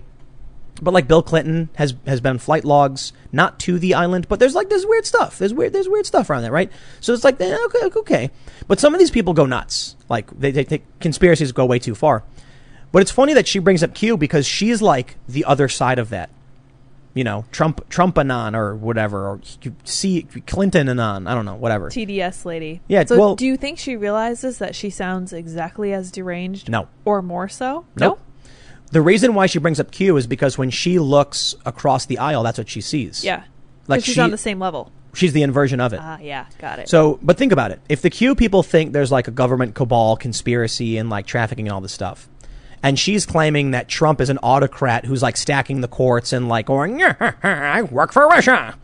It's just as insane. Yep. I think Hillary Clinton and her cronyists, like the people around her, they're just crooks. I think that they've probably been involved in really bad stuff. I think it's questionable what Bill Clinton was doing with Epstein, and I think there may be something there we'll look into. But I don't think there's like a grand international Illuminati cabal, like, snatching up kids or anything like that. I mean, but hey, at least it's based in reality, I suppose. That would be too easy, too simple, too interesting, too pat. That makes me think it's not real. Well, I think there's something with Epstein and Clinton, for sure. Yeah, for sure. There might be something and Prince Andrew. Oh, but I think a lot of people probably take that and then immediately assume like extreme scenarios. Like everything else is true. I'll go there. Look, I think we know that politicians are creepy weirdos who do drugs and probably do illegal things like all the time, for sure. But to go as insane as this lady, when it's like, listen, I think Hillary Clinton was bad for a lot of reasons. I think she was very crooked, and I think Joe Biden is crooked. I think Donald Trump has some questionable things you can criticize him for, but for the most part, it's in the same realm of like politics in this country. And I think Trump does love this country, and I think he is a populist, though he is himself very elite. I don't think he's all that bad, and I think they're extreme in their exaggerations of who he is. And I think a lot of people are extreme in their exaggerations of who Hillary Clinton is. Yep. Hillary Clinton is a crooked cronyist who played dirty with cash at her foundation and a bunch of other horrifying things. And that's corruption at the highest level. Yep. And I'm like, yeah. That's the thing. What else is new? Yeah, unfortunately. I don't think she's like meeting in the basements with like giant owl statues and like praying to like pentagrams or anything like that. Again, way too interesting. Yeah, right. Reality's very boring. Super often disappointing. I mean, look, That's why I was kind of saying, like, what this lady is saying with this Trump conspiracy. You'd think after all these years they'd let go. It's just not real. Trump is not a secret agent. Trump is not like Kaiser. What was the guy's name? What was the World War? Kaiser Wilhelm? Not Wilhelm. Oh, I don't know. No. I'm not thinking of Kaiser Wilhelm. I'm thinking of That autocratic German dude. I can't remember his name. It's on the tip of my tongue. More context. I'm sorry. He's one of the guys who said it is better that 10 innocent people suffer than one guilty person escape. What was his name? I don't know. Everyone's gonna like know his name now in a second. That was Blackstone. No. Blackstone was the inverse. He said it's better that 10 guilty people escape than one innocent suffer. Innocent people. Oh, snap. Yeah. So this other guy, I can't remember his name. Not people are saying Kaiser. No. Maybe maybe it wasn't the German guy. Bismarck. There you go. Who is he? Am I mixing him up with somebody else? I think I am. Anyway, the point is Otto von Bismarck. I will look at Yeah. Where was he? Because he was the authoritarian guy. You know. Yeah, he was a decisive figure in European history. He retained control over Prussia. There we go. See, I have no idea what I'm talking about. But I had a general idea. I read something on the internet once. Yes. No, but this is why I'm not going to write an article about Bismarck. No. I'm going to fact check it first. You know what I mean? Yeah, absolutely. And I do this whenever I say something I'm not sure. I'll tell people, make sure you fact check me because I heard this. I don't know if it's true. Yeah. But it's interesting nonetheless. A lot of people just write garbage, but like they think Donald Trump is like having secret meetings in bunkers about with pulling out maps, and then like as soon as Trump walks downstairs, he pulls off like a fake flap of skin and there's a mustache, and then he starts speaking with they think Donald Trump is secretly a dictator trying to take over the world. They've watched too many movies. Yes, Donald Trump is like wearing his personality on his sleeve. Like they can't accept that. He is a boisterous, egotistical TV personality, a reality TV real estate mogul who loves America. He does international trade deals, and he thought he could do better than everybody else, and he knows people, and he won. And he made the economy work really, really well, but he didn't really understand how government works because he's not a politician. Yep. So he did some things wrong. He hired some bad people, and I think he's starting to figure out and do a better job. He's a smart guy. I think it's crazy when they call him stupid. You got to be arrogant beyond all recognition to assume someone like Donald Trump is stupid. That is insanely wishful thinking to think that Donald Trump is stupid. No. Impulsive? Maybe. Arrogant? Sure. But the guy, I think it's hilarious when they say things like his unsuccessful business. And whenever I hear my friends say something like that, I'm like, which one? And they're like, the one he declared bankruptcy on. I'm like, okay, first of all, which one? Yeah. Second of all, he had like 500 plus businesses and declared bankruptcy like a handful of times. And bankruptcy doesn't even mean you failed. It's like debt protection. So like, which one? They don't even know, do they? I once had a bottle of Trump water and a Trump steak. And they were complaining in the media at that time that the companies were defunct. And I'm like, Trump's companies like Trump Magazine and Trump Water, they service his properties. So they were saying like all these things failed, and I'm like, no, he just sells them. It's a company. He makes it, and then he sells it to his own company. Right. But they're too obsessed with their like movie reality world, and I have to wonder. There are some people on Twitter who are unhinged, and normally I say that kind of in an exaggerated tone. No. Some of these people are literally mentally ill. Not kidding. I'm not going to name the specific individuals because I don't want to send people over to these mentally ill profiles. But there are some Twitter people with hundreds of thousands of followers who are quite literally mentally ill. To be fair, there are a lot of people on Twitter, and statistically speaking, some of them are likely to be mentally ill. And frankly, Twitter kind of caters to the obsessive compulsive tendencies and makes people stirred up into a frenzy. Neurodivergent. Yeah. I remember someone recently asked me what does that mean? What is neurodivergent? And I'm like, it is the Tumblr way of saying you are mentally ill. Yes. Neurodivergent. Yes. It really just means your brain goes in two different directions. Or it goes in the wrong direction. Yep. All of the wrong directions. There are some people who've tweeted like really, really crazy things, saying things like Steve Bannon is going to be hanged for treason or something. No joke. Interesting. Yeah, I'm not going to name those people, but again, too many movies. I'm sure everybody knows who I'm talking about right now. What the heck? But they're admittedly mentally ill. What's crazy is Twitter verifies them. And listen, what you got to understand is that if I come to you and say, do you want to go to the park? And you go, why? What's happening at the park? I don't know. I don't know. Someone with like a dog was there. You'll be like, dogs are cool, but that sounds kind of boring. Yeah. What if I walked in and said, dude, we got to go to the park? Why? There's like clowns and like a giraffe came in and then like some dude was juggling knives and there's like flamethrowers. Like, whoa, what? Yeah, flamethrowers, dude, come on. You'd be like, okay, let's go to the park. Right. Then you go and there's nothing there. So what's happening is these people on Twitter, some people will be like, Donald Trump today, said he wants to build houses in low-income areas or whatever. And then you're like, okay. Yeah. Well, I don't know, whatever. Right. Is that news? Nobody clicks it. Yep. So what do they have to do? Donald Trump, who's Hitler, wants to build homes to force impoverished people into internment. Oh, snap. And then people are like, whoa, and they click it, and they go to the article, and it's like the Housing and Development Project for the less fortunate. Wait a second, but you already gave them your click. That's the framing thing they do. Yeah. And then women like this, the Cassandra lady, who's like, Donald Trump is an autocrat trying to take over, and we'll never have an election again. It's like, whoa, lady, calm down. I would make a joke about taking some kind of medication, but this is a show with a lot of people, and I might get in trouble for doing so. But in a normal private setting, I'd make a ton of jokes about medication. I probably already made too many jokes. Yeah. It sounds like she's about to go over the edge, poor lady. Here's the funniest thing about it. Check out this story from the Daily Caller. Judge orders an Iowa county to invalidate 50,000 absentee ballot requests. Oh. Huh. How about that? I just read this and I'm like, it's the exact opposite of everything they're claiming about Trump. I thought this was all without evidence, Timothy. Why are they invalidating 50,000 absentee ballot requests? Let's find out. Lynn County Auditor Joel Miller issued 140,000 absentee ballots in July that were already pre-filled with voters' personal information, such as their date of birth and, most importantly, voter identification numbers. According to the AP, Miller said he wanted to make it easy for voters to vote absentee during the pandemic, per the same report. However, Judge Ian Thornhill ruled that Miller's mailing of the ballots violated a clear directive from Iowa Secretary of State Paul Pate, who said absentee ballots forms must be blank when sent to voters, according to the AP. Oh. Thornhill has ordered Miller to notify voters who received pre-filled out ballot their ballot cannot be processed. Instead, they can either vote in person on Election Day or request new absentee ballots. Miller has agreed to send out the new blank forms. So it's actually not what we thought it was, but it's still kind of fraud. Yeah. The initial fraud, it seemed like, or impropriety, was that people were sending in their requests and getting nuked. Right. As it turns out, somebody was trying to send out pre-filled forms to people. So that seems shady.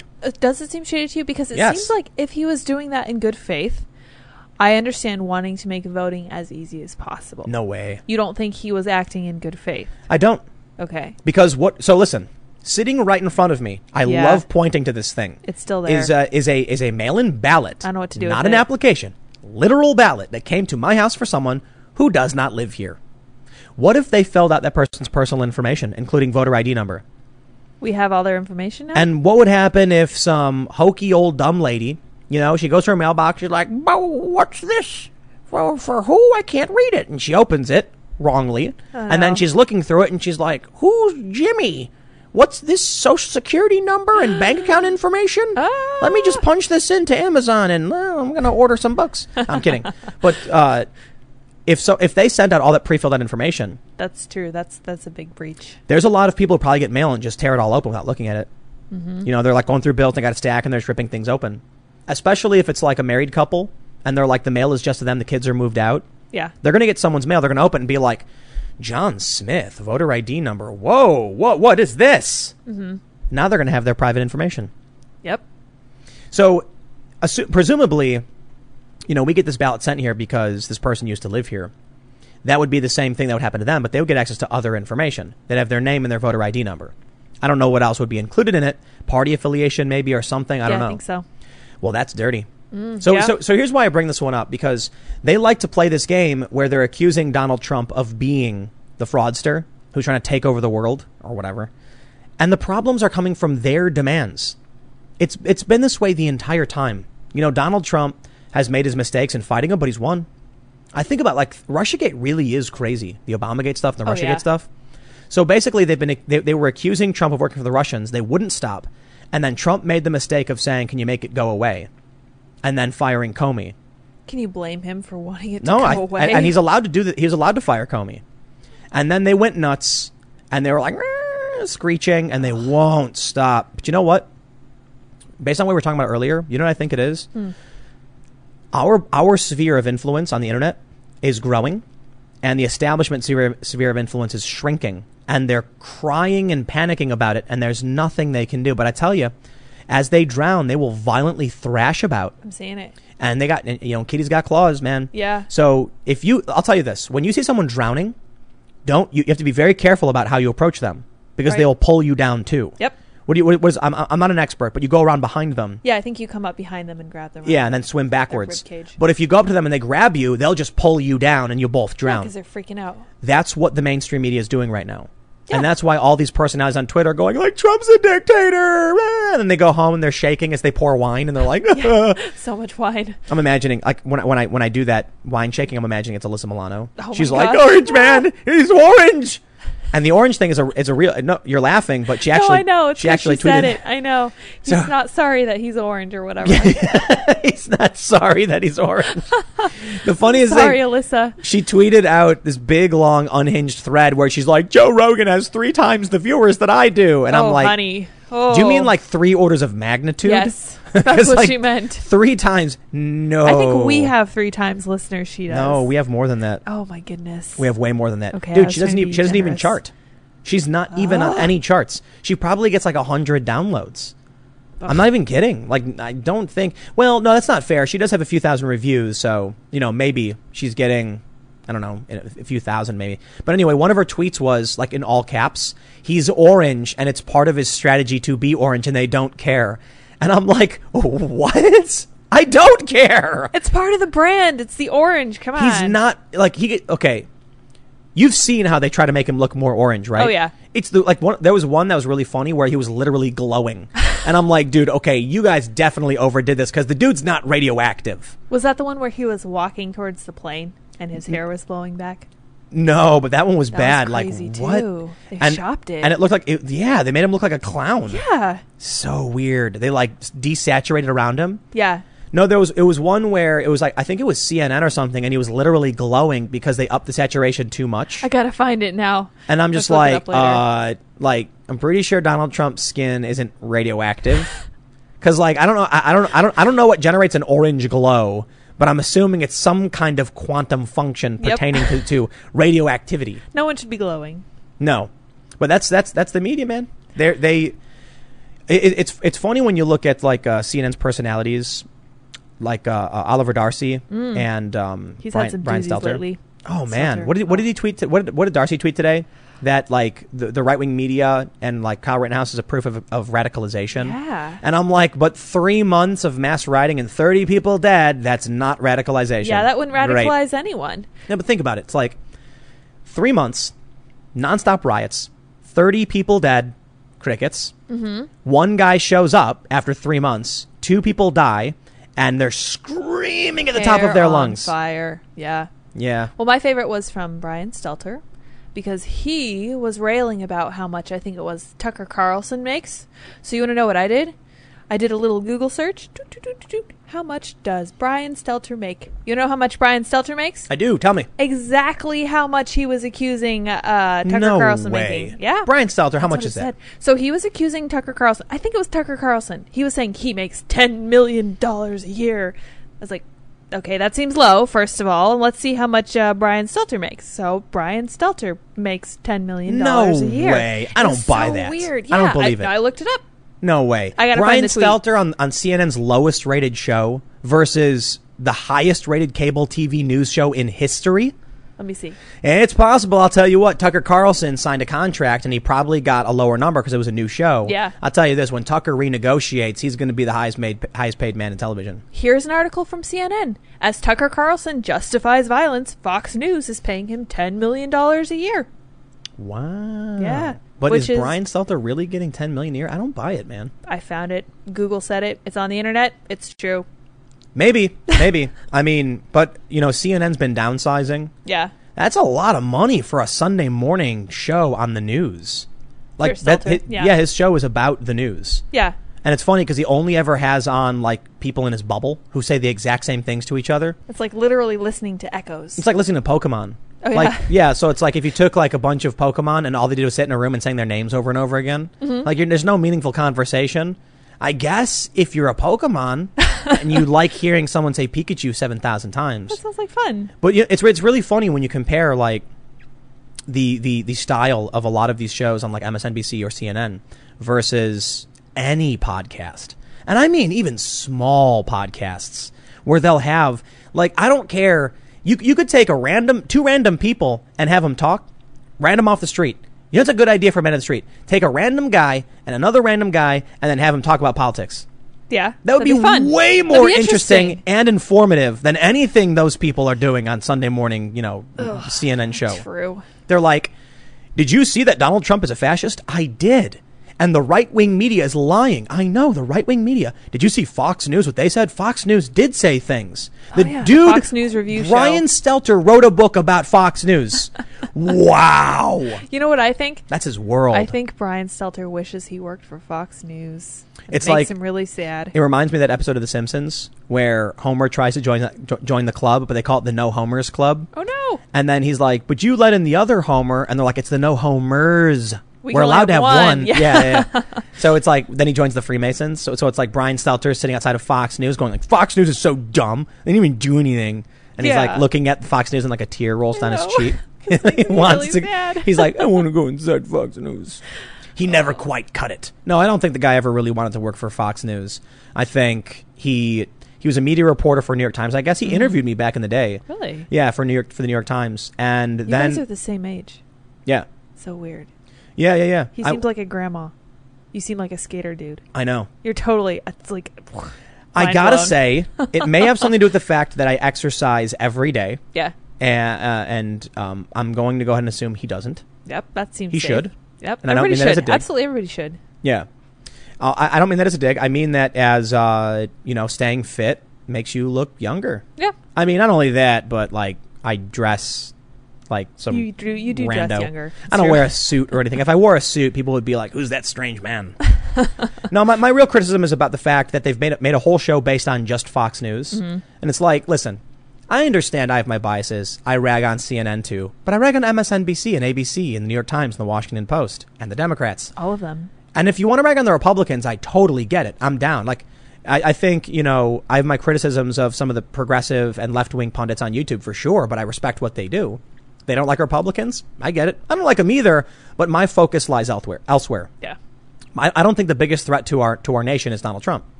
And there are pundits on YouTube who don't think the world is ending either.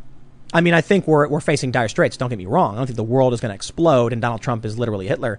But I think we're going to face like real street violence and chaos and stuff like that. But there are other left-wing pundits who will just be like, Trump is bad. We should vote for somebody else because policy reasons. But you turn on MSNBC and Rachel Maddow's like, Russia is going to turn off our electricity. And I'm like, wow, Rachel, that was so deep up your... That's a way out there. Yes. You had to reach into that magic hat and pull it out and... Oh, that magic hat. Pulling random stuff out. I remember when Donald Trump said that she had blood coming out of her eyes and ears or her whatever, and they turned it into like, you remember that? Yeah. And I'm like, dude, he didn't say it. He stopped himself, and you don't know what he was going to say. Out of her eyes and her ears, out of her whatever, and they turned it into a sexual thing. Ugh. Yeah, that's so dumb. It's all so tiresome. Well, I'm tired. Let's do Super Chats. Yep, Super Chats. Super Chats! Hey, everybody, thanks for hanging out. We had a lot of fun. Mostly me just talking, ranting because I've got some kind of compulsive issue. That's just me.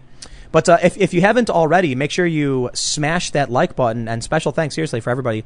You can follow me on Twitter, Instagram, and Parler at Timcast. And you can follow Lydia at Sour Patch Lids. That's Sour Patch LYDS on Twitter and Parler. And make sure to check out my other YouTube channels over at youtube.com/Timcast and youtube.com/TimcastNews. But we're going to read your Super Chats. We have a very important one from Noah Roth who said, amazing content. Thanks for all the hard work. I appreciate it. It is very important that I praise myself. No, I'm kidding. But thank you. I do appreciate it. Thanks. Will Smith said, John 14:6-7. Ooh, do you know this one? I do not. Right offhand. Let me look it up. He says, Jesus said to him, I am the way and the truth and the life. No one comes to the Father except through me. If you had known me, you would have known my Father also. From now on, you do know him and have seen him. Appreciate it. Maximum Cases says, hey, Tim and Lydia, happy Friday for you two. I recently saw an article that my county, Orange County, CA, just took the county off of the COVID watch list. There was an article by the OC Register. P.S. I would love to see Colleen Noir on the show. And I believe we are going to get him on in the future. Yes. I believe it. Yeah, so we're doing bookings. There's a lot of people who are like, I can come immediately. And a lot of people who are like, I am free in the next, 3 or 4 weeks. Yeah. We're going to make it happen. Lone Wolf 36 says, wanted to say I am so proud to be a watcher of your show. You are doing an incredible service for this country, and you will only grow bigger. I look forward to it. Thanks, and I got to stress to everybody, you got to understand, like, I just broke 1 million subs. And a lot of people probably would assume that just getting over 1 million subscribers, I'm not getting nearly as many views as many other personalities. Now, I'm getting close to like 90 million per month. 90 million. I believe that may be like the biggest. It's like double the Young Turks. That's bigger than the Daily Wire, and apparently more than these other networks. Yeah. Which is impressive. So that's all you guys. You guys rock. Appreciate it. Thanks, guys. All right, let's see where we are at here. We got a super chat right here. The Gaming Ginger says, what's with this new Biden ad talking about how Trump's abandoning the U.S.? I love how the comments are turned off because it's unhinged. Donald Trump is like, if anything, you know, if you were going to tell me that Donald Trump was abandoning the U.S., I'm going to side eye you and be like, get out of here. If you told me that Donald Trump was standing outside of America's window holding a boombox over his head playing a love song, I'd be like, sounds like Trump. That sounds right. Yep. That sounds like Trump. A little unnecessary, but he's in yeah, love. And he's like throwing rocks at the window, and you're like, Trump, stop! I'm trying to sleep. Seriously. Francisco Rodriguez says, I've been watching your content for over a year. I love your content and objectivity. Keep it up. Do you think school choice will affect gerrymandering since property taxes may need to spread across multiple districts to fund successful schools? That's really interesting. That is an interesting question. I don't know. Probably so. I think that's a question for Corey DeAngelis. Yeah. So he's the school choice guy on Twitter. Yeah. Yeah, he knows way better. I see someone just said I should talk with Adam Carolla. That'd be fun. Adam's cool. Been a fan of him for a really long time. Not that I don't really follow him for the most part. Svein R. Carlson says, was Trump born in Orange County? I don't think so. He was born in... Is it because he's orange? Oh. I'm wondering. It's a joke. Now. I am wondering. I don't know where he Trump was born. is orange. I'm curious. I think he's born further north. I love that Alyssa Milano tweet where she was really triggered. She was like, he's orange and it's part of his strategy and they don't care. Yeah. Am I supposed to care? Put down the wine. I just felt bad for her. I was like, wow. You ever see the episode of Rick and Morty where Beth shoots Mr. Poopy Butthole and then she goes in the kitchen and she grabs the wine glass and the wine and she's shaking and crying as she pours it? Oh, I imagine that's how many of these TDS wine moms are like when they see Trump tweet. They're like, ah! And they're like shaking. And I'm like, calm down. Why would you let someone do that to you? I don't know. It freaks me out. Maybe because life is boring. Yep. I think so. Gotta find a hobby, man. Yep. You gotta take up crocheting. Yeah. Keep your hands busy. Osario says, hey, Tim, staff, and chat. First super chat. Been watching since Crowder bought Tim the firearm. I encourage everyone to look up the Yuri Bezmenov about subversion. It's dangerous, and I think it's telling. And we get a lot of super chats recommending it, and it is a good recommendation. And an update on that weapon, the local there is a shop fairly far away who has it, and we're getting ready to move. We're building a new studio. It's happening, but it might take a month or so. So I'm talking to a company. We're going to have a real studio. Right now, you know what we have cameras on tripods, and like, you know. We have the corner of a room. We have the corner of a room and like nice stuff we bought from Best Buy. But it's that's pretty good. Yeah. Except my camera. That keeps turning her into a tomato. But we're actually getting legit cameras and a full studio setup, soundboard, like actual equipment. Here's the craziest thing. Because we're in the middle of nowhere, we actually have to hire one of these companies to lay ground line. I roll because that takes so long, but we're going to be in the boonies and we're going to have a bunch of like, I think I'm going to hire people to literally just be barefoot and wear overalls with like red flannel. No, that's me. That's my job. And have a straw, like a sheath, like a straw in their mouth on a rocking uniform. chair. Yeah. With like a shotgun. Okay. And then when people walk up and they're like, hi, I'm looking for the local town. Yeah, it's back the way you came. It's a Family Guy joke. I know I'm stealing a Family Guy joke. Worth it. All right, let's see what we got. Colin P. says, things I did not expect in 2020. Elon Musk wrangling beeping cyborg pigs. What? What? I'm going to have to look that up. I don't know what that is. Sounds amazing. Bomb Choose says, I just canceled my Audible account because the 3 categories on the homepage were racial poetry, racial justice, and the best one, how to raise an anti-racist. You see, one of the reasons I am going to be voting for Donald Trump is specifically because this guy, what's his name? Ibrahim Kendi? Yep.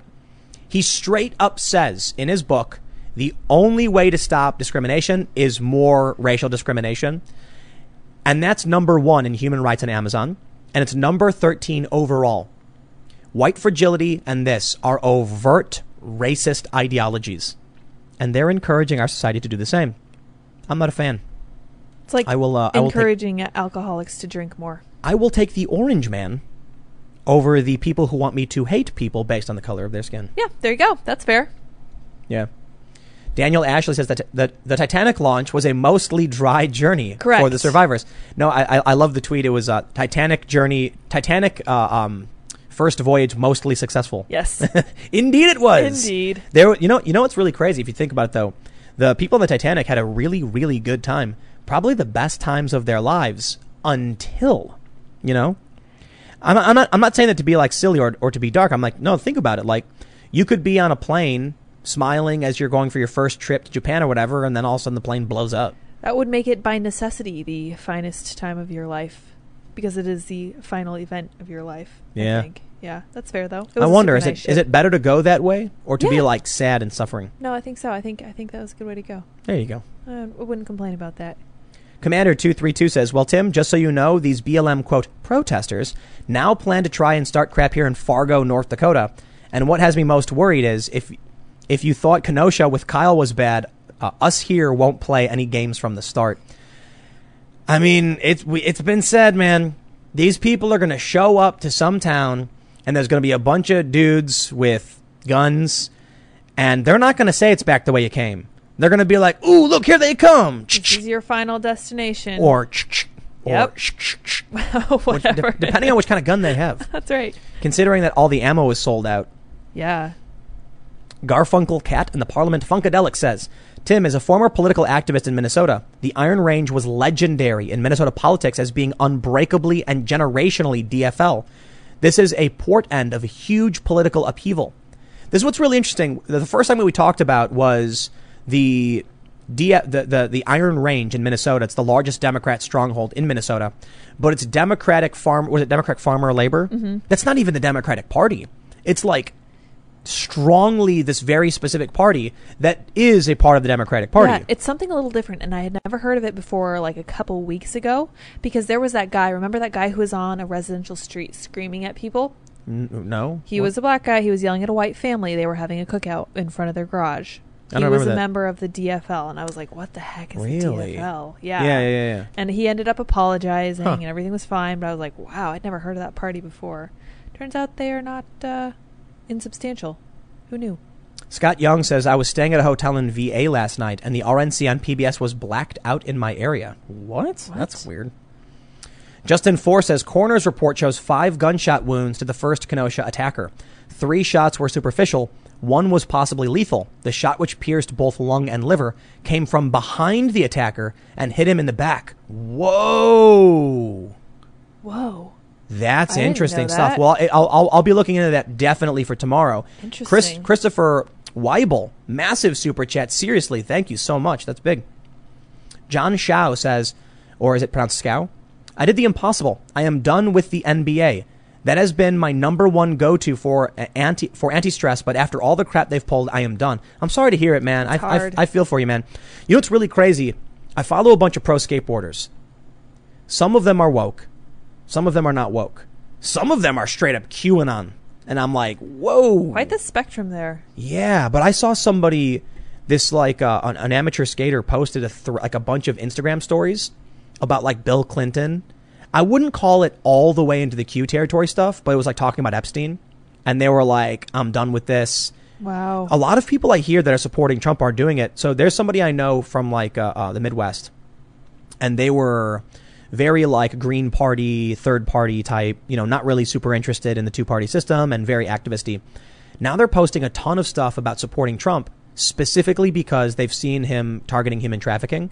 And it's one of his agenda items for a second term. Yeah, and you know what? They just found 39 kids who had been missing, some for as long as 2 years, some as young as 3 years old. They found 39 kids. It should have been front page news everywhere. It's crazy that the media is trying to claim that Trump trying to stop traffickers is him, dog whistling to QAnon. And I'm like, what?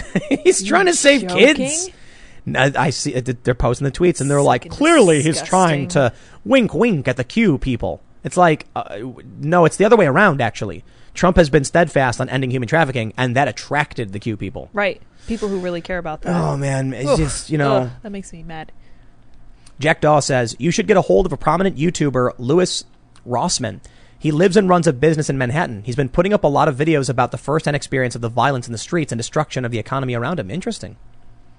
Jack Daw says, Tim Pool is a Red Skull. He leads people to a red pill, and he can never possess. Ha ha ha. In doing so, he remains a guardian on the wall, forever watching over the world of men. Yeah, I'm voting for Trump, though. Look, the big issue to me, for the most part, with this election is that the Democrats have been overrun or adopted far-left identitarianism.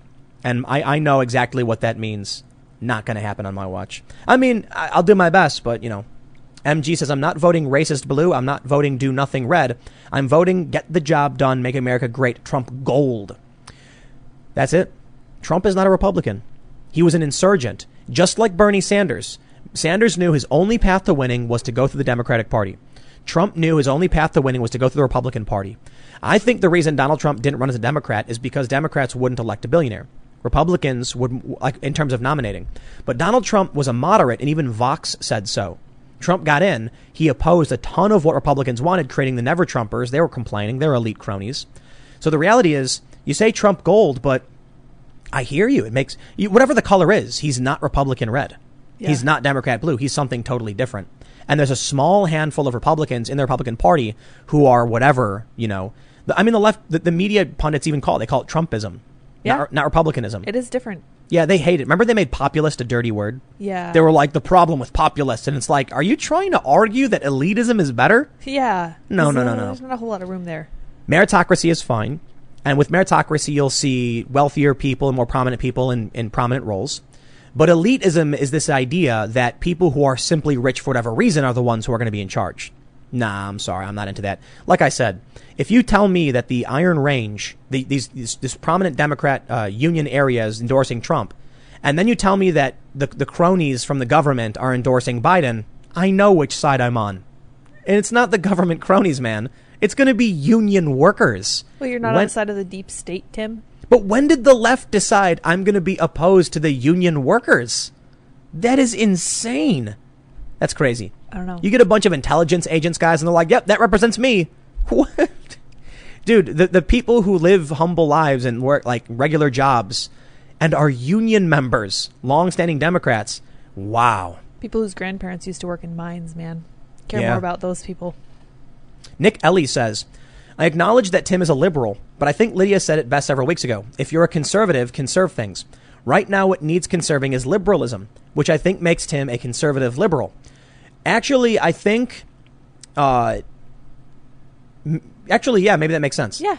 But not in the sense of like conserving things, in the sense that whatever liberal is supposed to represent, I am like on the left, but for liberals, I'm closer to the right because I'm actually in the middle. You know what I'm saying? You'd like to keep actual liberalism. Oh, yeah. Yeah. Actual liberalism is classical and social liberalism. And the big difference, it's basically a center-right and a center-left position. They mostly get along with each other on like everything. Yep. They have minor arguments about like government policy. Now you have classical liberalism. Social liberals are just like hiding in the corner, I guess. And the far left. The most conservatives are probably in many ways very classically liberal. Oh, definitely. Yeah. Yeah, because they care about freedom. And they would like to conserve some of those ideas. Right. Liberalism, in the truest sense of the word, is individuality, the consent of the governed, and things like that. And conservatives absolutely protect those values. More so than they did a while ago, too, for sure.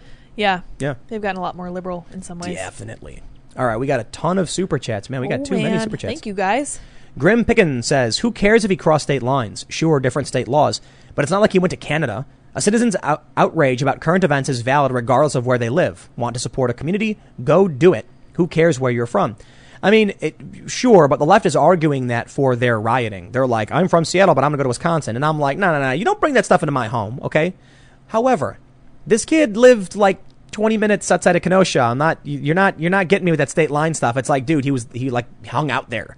It's his area. Either we enforce it for everyone, and no one should be crossing any state lines to do anything in other cities, or it doesn't matter at all. We're literally in a suburb of Philadelphia. Right. Because Philadelphia borders the river, and then once you cross the river, you're in New Jersey. How absurd would it be if it was like, Tim Pool crossed state lines to go gamble? Yeah, it's like well, 3 yeah, the minutes casino's away. right there. It's a 10-minute drive. What are you talking about? I live here. But it is across state lines. Technically correct. It's really funny. I'll let most of you know the big secret. We didn't do the show yesterday, And I thought it would be easier just to be like, one of the reasons we were like, we didn't want to do the show was very simply, Trump was going to be giving his speech. And I was like, maybe it's actually a bit reckless because this is a very important thing we should be watching. Yeah. And then serendipitously, I cracked a tooth. Yeah. And I was like, "Arr!" And then I rushed to the dentist. And it all got taken care of. But the funny thing is, they asked me on the phone if I've left the state because of COVID. They were like, you're going to come in. We can take care of you. You'll be done in half an hour. I'm like, awesome. And they, everything was taken care of pretty easily. It wasn't a big deal. But they were like, have you left the state at all in the past, 2 weeks? And I was like, no. And they're like, okay. And I was like, I just started thinking about it. I'm like, wait. Yeah, I did. No. But what if I just hopped over the river? Yeah. Yeah. I was like, we live right here. It's like, if I was like, yeah, I went to Philly for a cheesesteak. Yeah. Is that if you had? I don't know. Yeah. It's weird, isn't it? That is really weird. We're just too close to other states here. These states are too small, man. Yeah, Delaware's not far away. Ooh, here's Odin. Oh, Odin, thank you. Snap. The Allfather says... Oh, thank you. Actually, it says Odin the Almighty. Greetings from Norway. Keep up the good work. Appreciate it. Very cool. Let's see. Villa Music Dude says, you mentioned Rochester and how that couple was attacked at the fire supply store. I used to live right down the street. The city was doing so well. The riot and violence I saw disgusted me. I feared for my mom and aunt's safety. Yeah, man. Nick Gando says, watch Colian Noir's response to Rittenhouse. Will do. Colian's great. Oh, yeah. Zane Carpenter says, y'all are awesome. Keep it up. Much love from a small town called how do you pronounce that? Gloucester? Gloucester, VA. Very cool. Thank you. Sepulchi says, have you guys seen Neuralink demo today? No. That's the pig they were talking about. Really? Yeah, they implanted Neuralink in a pig. And then he controlled it? I don't know. You ever seen the movie Gamer? Mm-mm. I think it's called Gamer? I think we have. Where Michael C. Hall has like the nanobots that go in people's brains. Oh, and then he takes over their bodies. And like there's a really cool scene where he like does this puppet dance and he makes them all do it too. Interesting. Like, I don't want Elon Musk to be like laughing and then going like, and then doing it with his fingers. And I'm like, oh, I can't help it. I'm doing like Elon Musk. The future. Yeah. The YMCA. No, that's the E and the M. Oh, yeah. Okay. Yeah, he makes me do the Elon Musk. I see. I got it now. Yeah, he starts puppet controlling me. This makes sense. I don't want to put it like, could you, like, do you know why I would not? If imagine if they put Neuralink in your brain. Dude, come on. I mean, I like the idea, but think about it. It's nice in principle. What if China like hacked your brain? Yep. It's going to be easy. No, thanks. Dude. Mm-mm. You know what'd be crazy? What? Like Neuralink becomes a normal thing across the world. And then warfare is like some like criminal comes in and like hacks some virus into your brain and then everyone starts experiencing crazy nightmarish zombie attacks. And like you walk in 10 minutes later and they're all on the ground screaming and like bashing their heads on the walls. Yeah. Yeah. I don't know if the Neuralink can actually do anything like that. But if it got to that point where they could make you like see and hear things, nah, I'm not into that. You want to see someone commit a crime that didn't actually happen? But I guess the general idea for the Neuralink is a port, though, right? I don't know. Not wireless. Is it wireless? I don't think it's wireless, is it? Well, I got to look at it. I got to see this demo they just did with this If thing. it was like a port to your brain and you could click something in and you could remove it, that would probably be acceptable, Because I wouldn't want any wireless node where I'm like, all of a sudden Elon Musk is sending like, anime cat girls into my brain. I'd be like, no, Elon, no, what's happening? They're everywhere and they're meowing at me. Oh, no. But they're people and cartoons. Some people might like it, Nope. I'm good. Nicodemus says, if you didn't see the Neuralink demo, the synopsis is that Elon Musk demoed an implantable computer that requires a robot brain surgeon that takes a little under an hour to complete. Oh, and the pigs without, and with recently removed implants. Wow. I got to check that out. That sounds pretty cool. Sketchy. The future is now. Let's see.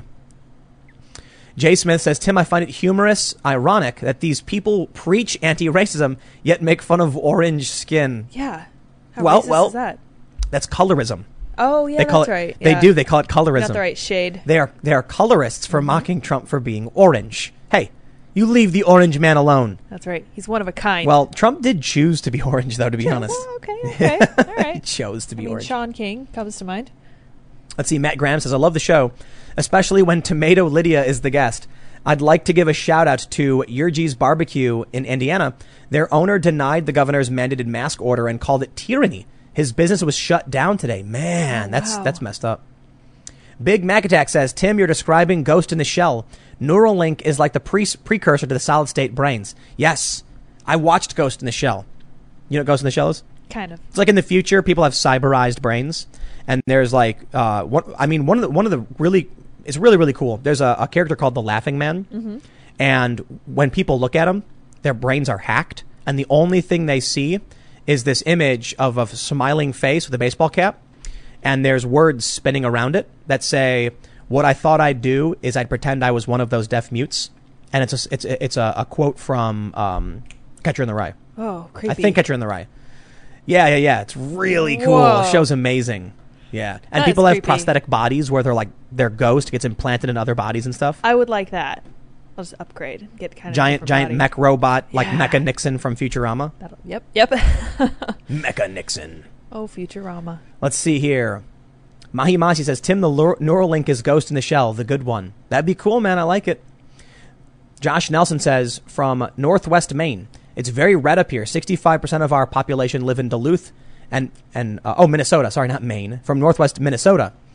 It's very red up here. 65% of our population live in Duluth and Minneapolis. So they kind of control our vote. Really hoping we can swing red for the first time since Reagan. I think so, man. I really do think so. Digital Shokunin says, Colian Noir just posted an amazing take on the legal aspects of Kyle's situation. I'll check it out. Supercharged says, hey, Tim, did you see CNN change the lower thirds that described the Wisconsin riots from violent protests to protests? They pointed it out on Daily Wire. Yep, I saw watched that. It happen. So cringe. I can imagine them coming in, like the intern who typed it up. They're like, no, get rid of violent. We like those people. We're on their side. They're like, okay, we'll sorry. just roll it back. Whoop, And then roll put it back right out. back. Oh, there it is. So It's gone. dumb. Magic. Internet Veteran says, you are a liberal, center-right Republican with populist leanings. I'm actually, on the political compass, I'm actually very left. Like, pretty far left. But I think what unites me for the most part with conservatives is liberty, right now at least. Yep. I'm not saying conservatives were always the same. I think they changed. But for the most part, I'm like, so long as you believe in free speech, free expression, and all that stuff, I'm down.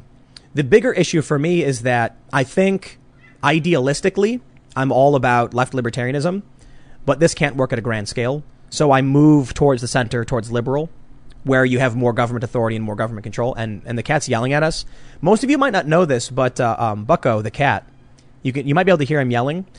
When we do the show too long, no joke, because we normally end at 10, he starts yelling because he knows this is cookie time. It is cookie time. And he joins me. Yeah. When the show is over, he's normally like, oh, there they are. So now we've gone 6 minutes over. He's yelling. He is punctual. Look at his face. You guys can't see it, but he's complaining. Give me cookies. Thomas Lordo says, former NFL linebacker Brian Urlacher is getting slammed for essentially telling NBA players to shut up and dribble. The weirdest thing about that is still that he has hair plugs now. And you bring that up, but in Chicago, he totally embraced it. There's ads, billboards everywhere for him. He was really proud of it. Huh. Yeah, it's like billboards everywhere. This is a while ago. I don't know if they're still doing it. Embrace it, man. But you know what? Look, do your job. If you don't want to do your job, I get it. I just think it's ridiculous that. Oh, now he's hitting me. He's mad. He's yelling. Yeah, he's smacking me. He is around mad. over here. Bucko. So for those that don't know, Bucko is the cat, and he was named by my friend Emily for Jordan Peterson. Just because it was funny. Yeah. What are you? Ow! Oh, He's being you clawed insulted. me. Oh no. Oh, come on, He needs dude. his cookies. Yikes! Sorry, they're upstairs. Otherwise, I totally grab them. All right, we'll just read a couple more We're because being the abused. cat's Help, literally help clawing us. me. Frank the God says, great show, Tim and Lids. Trump was reserved but had some zingers. How can Joe be the light when his party can't keep the lights on? Yeah, and what he said something funny. Oh, he keeps clawing me. He's mad. He's like, give me food. He said, if I say protesters, your ass, I don't talk about my ass. That was funny. But you just did. Yeah, he did. IK says, Tim, I live in California. I recently got a notice regarding the November elections. It might interest you. Where can I send it just so it doesn't get lost in Twitter sphere and in DMs? Spintheufo@gmail.com. Correct. There you go, even though we're not really spinning the UFO anymore. We are not. Oh, man. But I will spin it. Yes, thank you. Yeah, I check that pretty much every day. I go through. I don't respond to many people. I do as many as I can. Well, I'll tell you what. We have gone a few minutes over, and because I'm being clawed mercilessly by the cat who's complaining because he wants to eat, make sure you follow me on Twitter, Instagram, and Parler at Timcast. You can follow Lydia at Sour Patch Lids, LYDS. Sour Patch LYDS. I spell the Y out because otherwise people will put LIDS or something. Yeah. And make sure you check out my other channels, youtube.com/Timcast and youtube.com/TimcastNews. I have 3 channels, by the way. So you can check them out. And thanks for hanging out. This was a fun day. A lot of people showed up. We had a great time. We complained a lot, had a good conversation. Yep. And we will be back Monday. Kimberly Klacik will be here. I'm so Dude, excited. she's awesome. I don't know if you guys saw her ad, but she roasted the Democrats for running all of these cities for decades and failing. And it's a really good point because, you can be respectful to Democrats and say, I appreciate you tried, but you failed, and it's time to make a change. And so I think she did a great ad. She got like 12 million views or something. Seriously. You might want to go... There he goes. Okay, we're going to sign off. Thanks for hanging out, everybody, before the cat freaks out, and we will see you all Monday at 8 p.m. But we will have clips up tomorrow throughout the day. Adios, everyone. Bye, guys.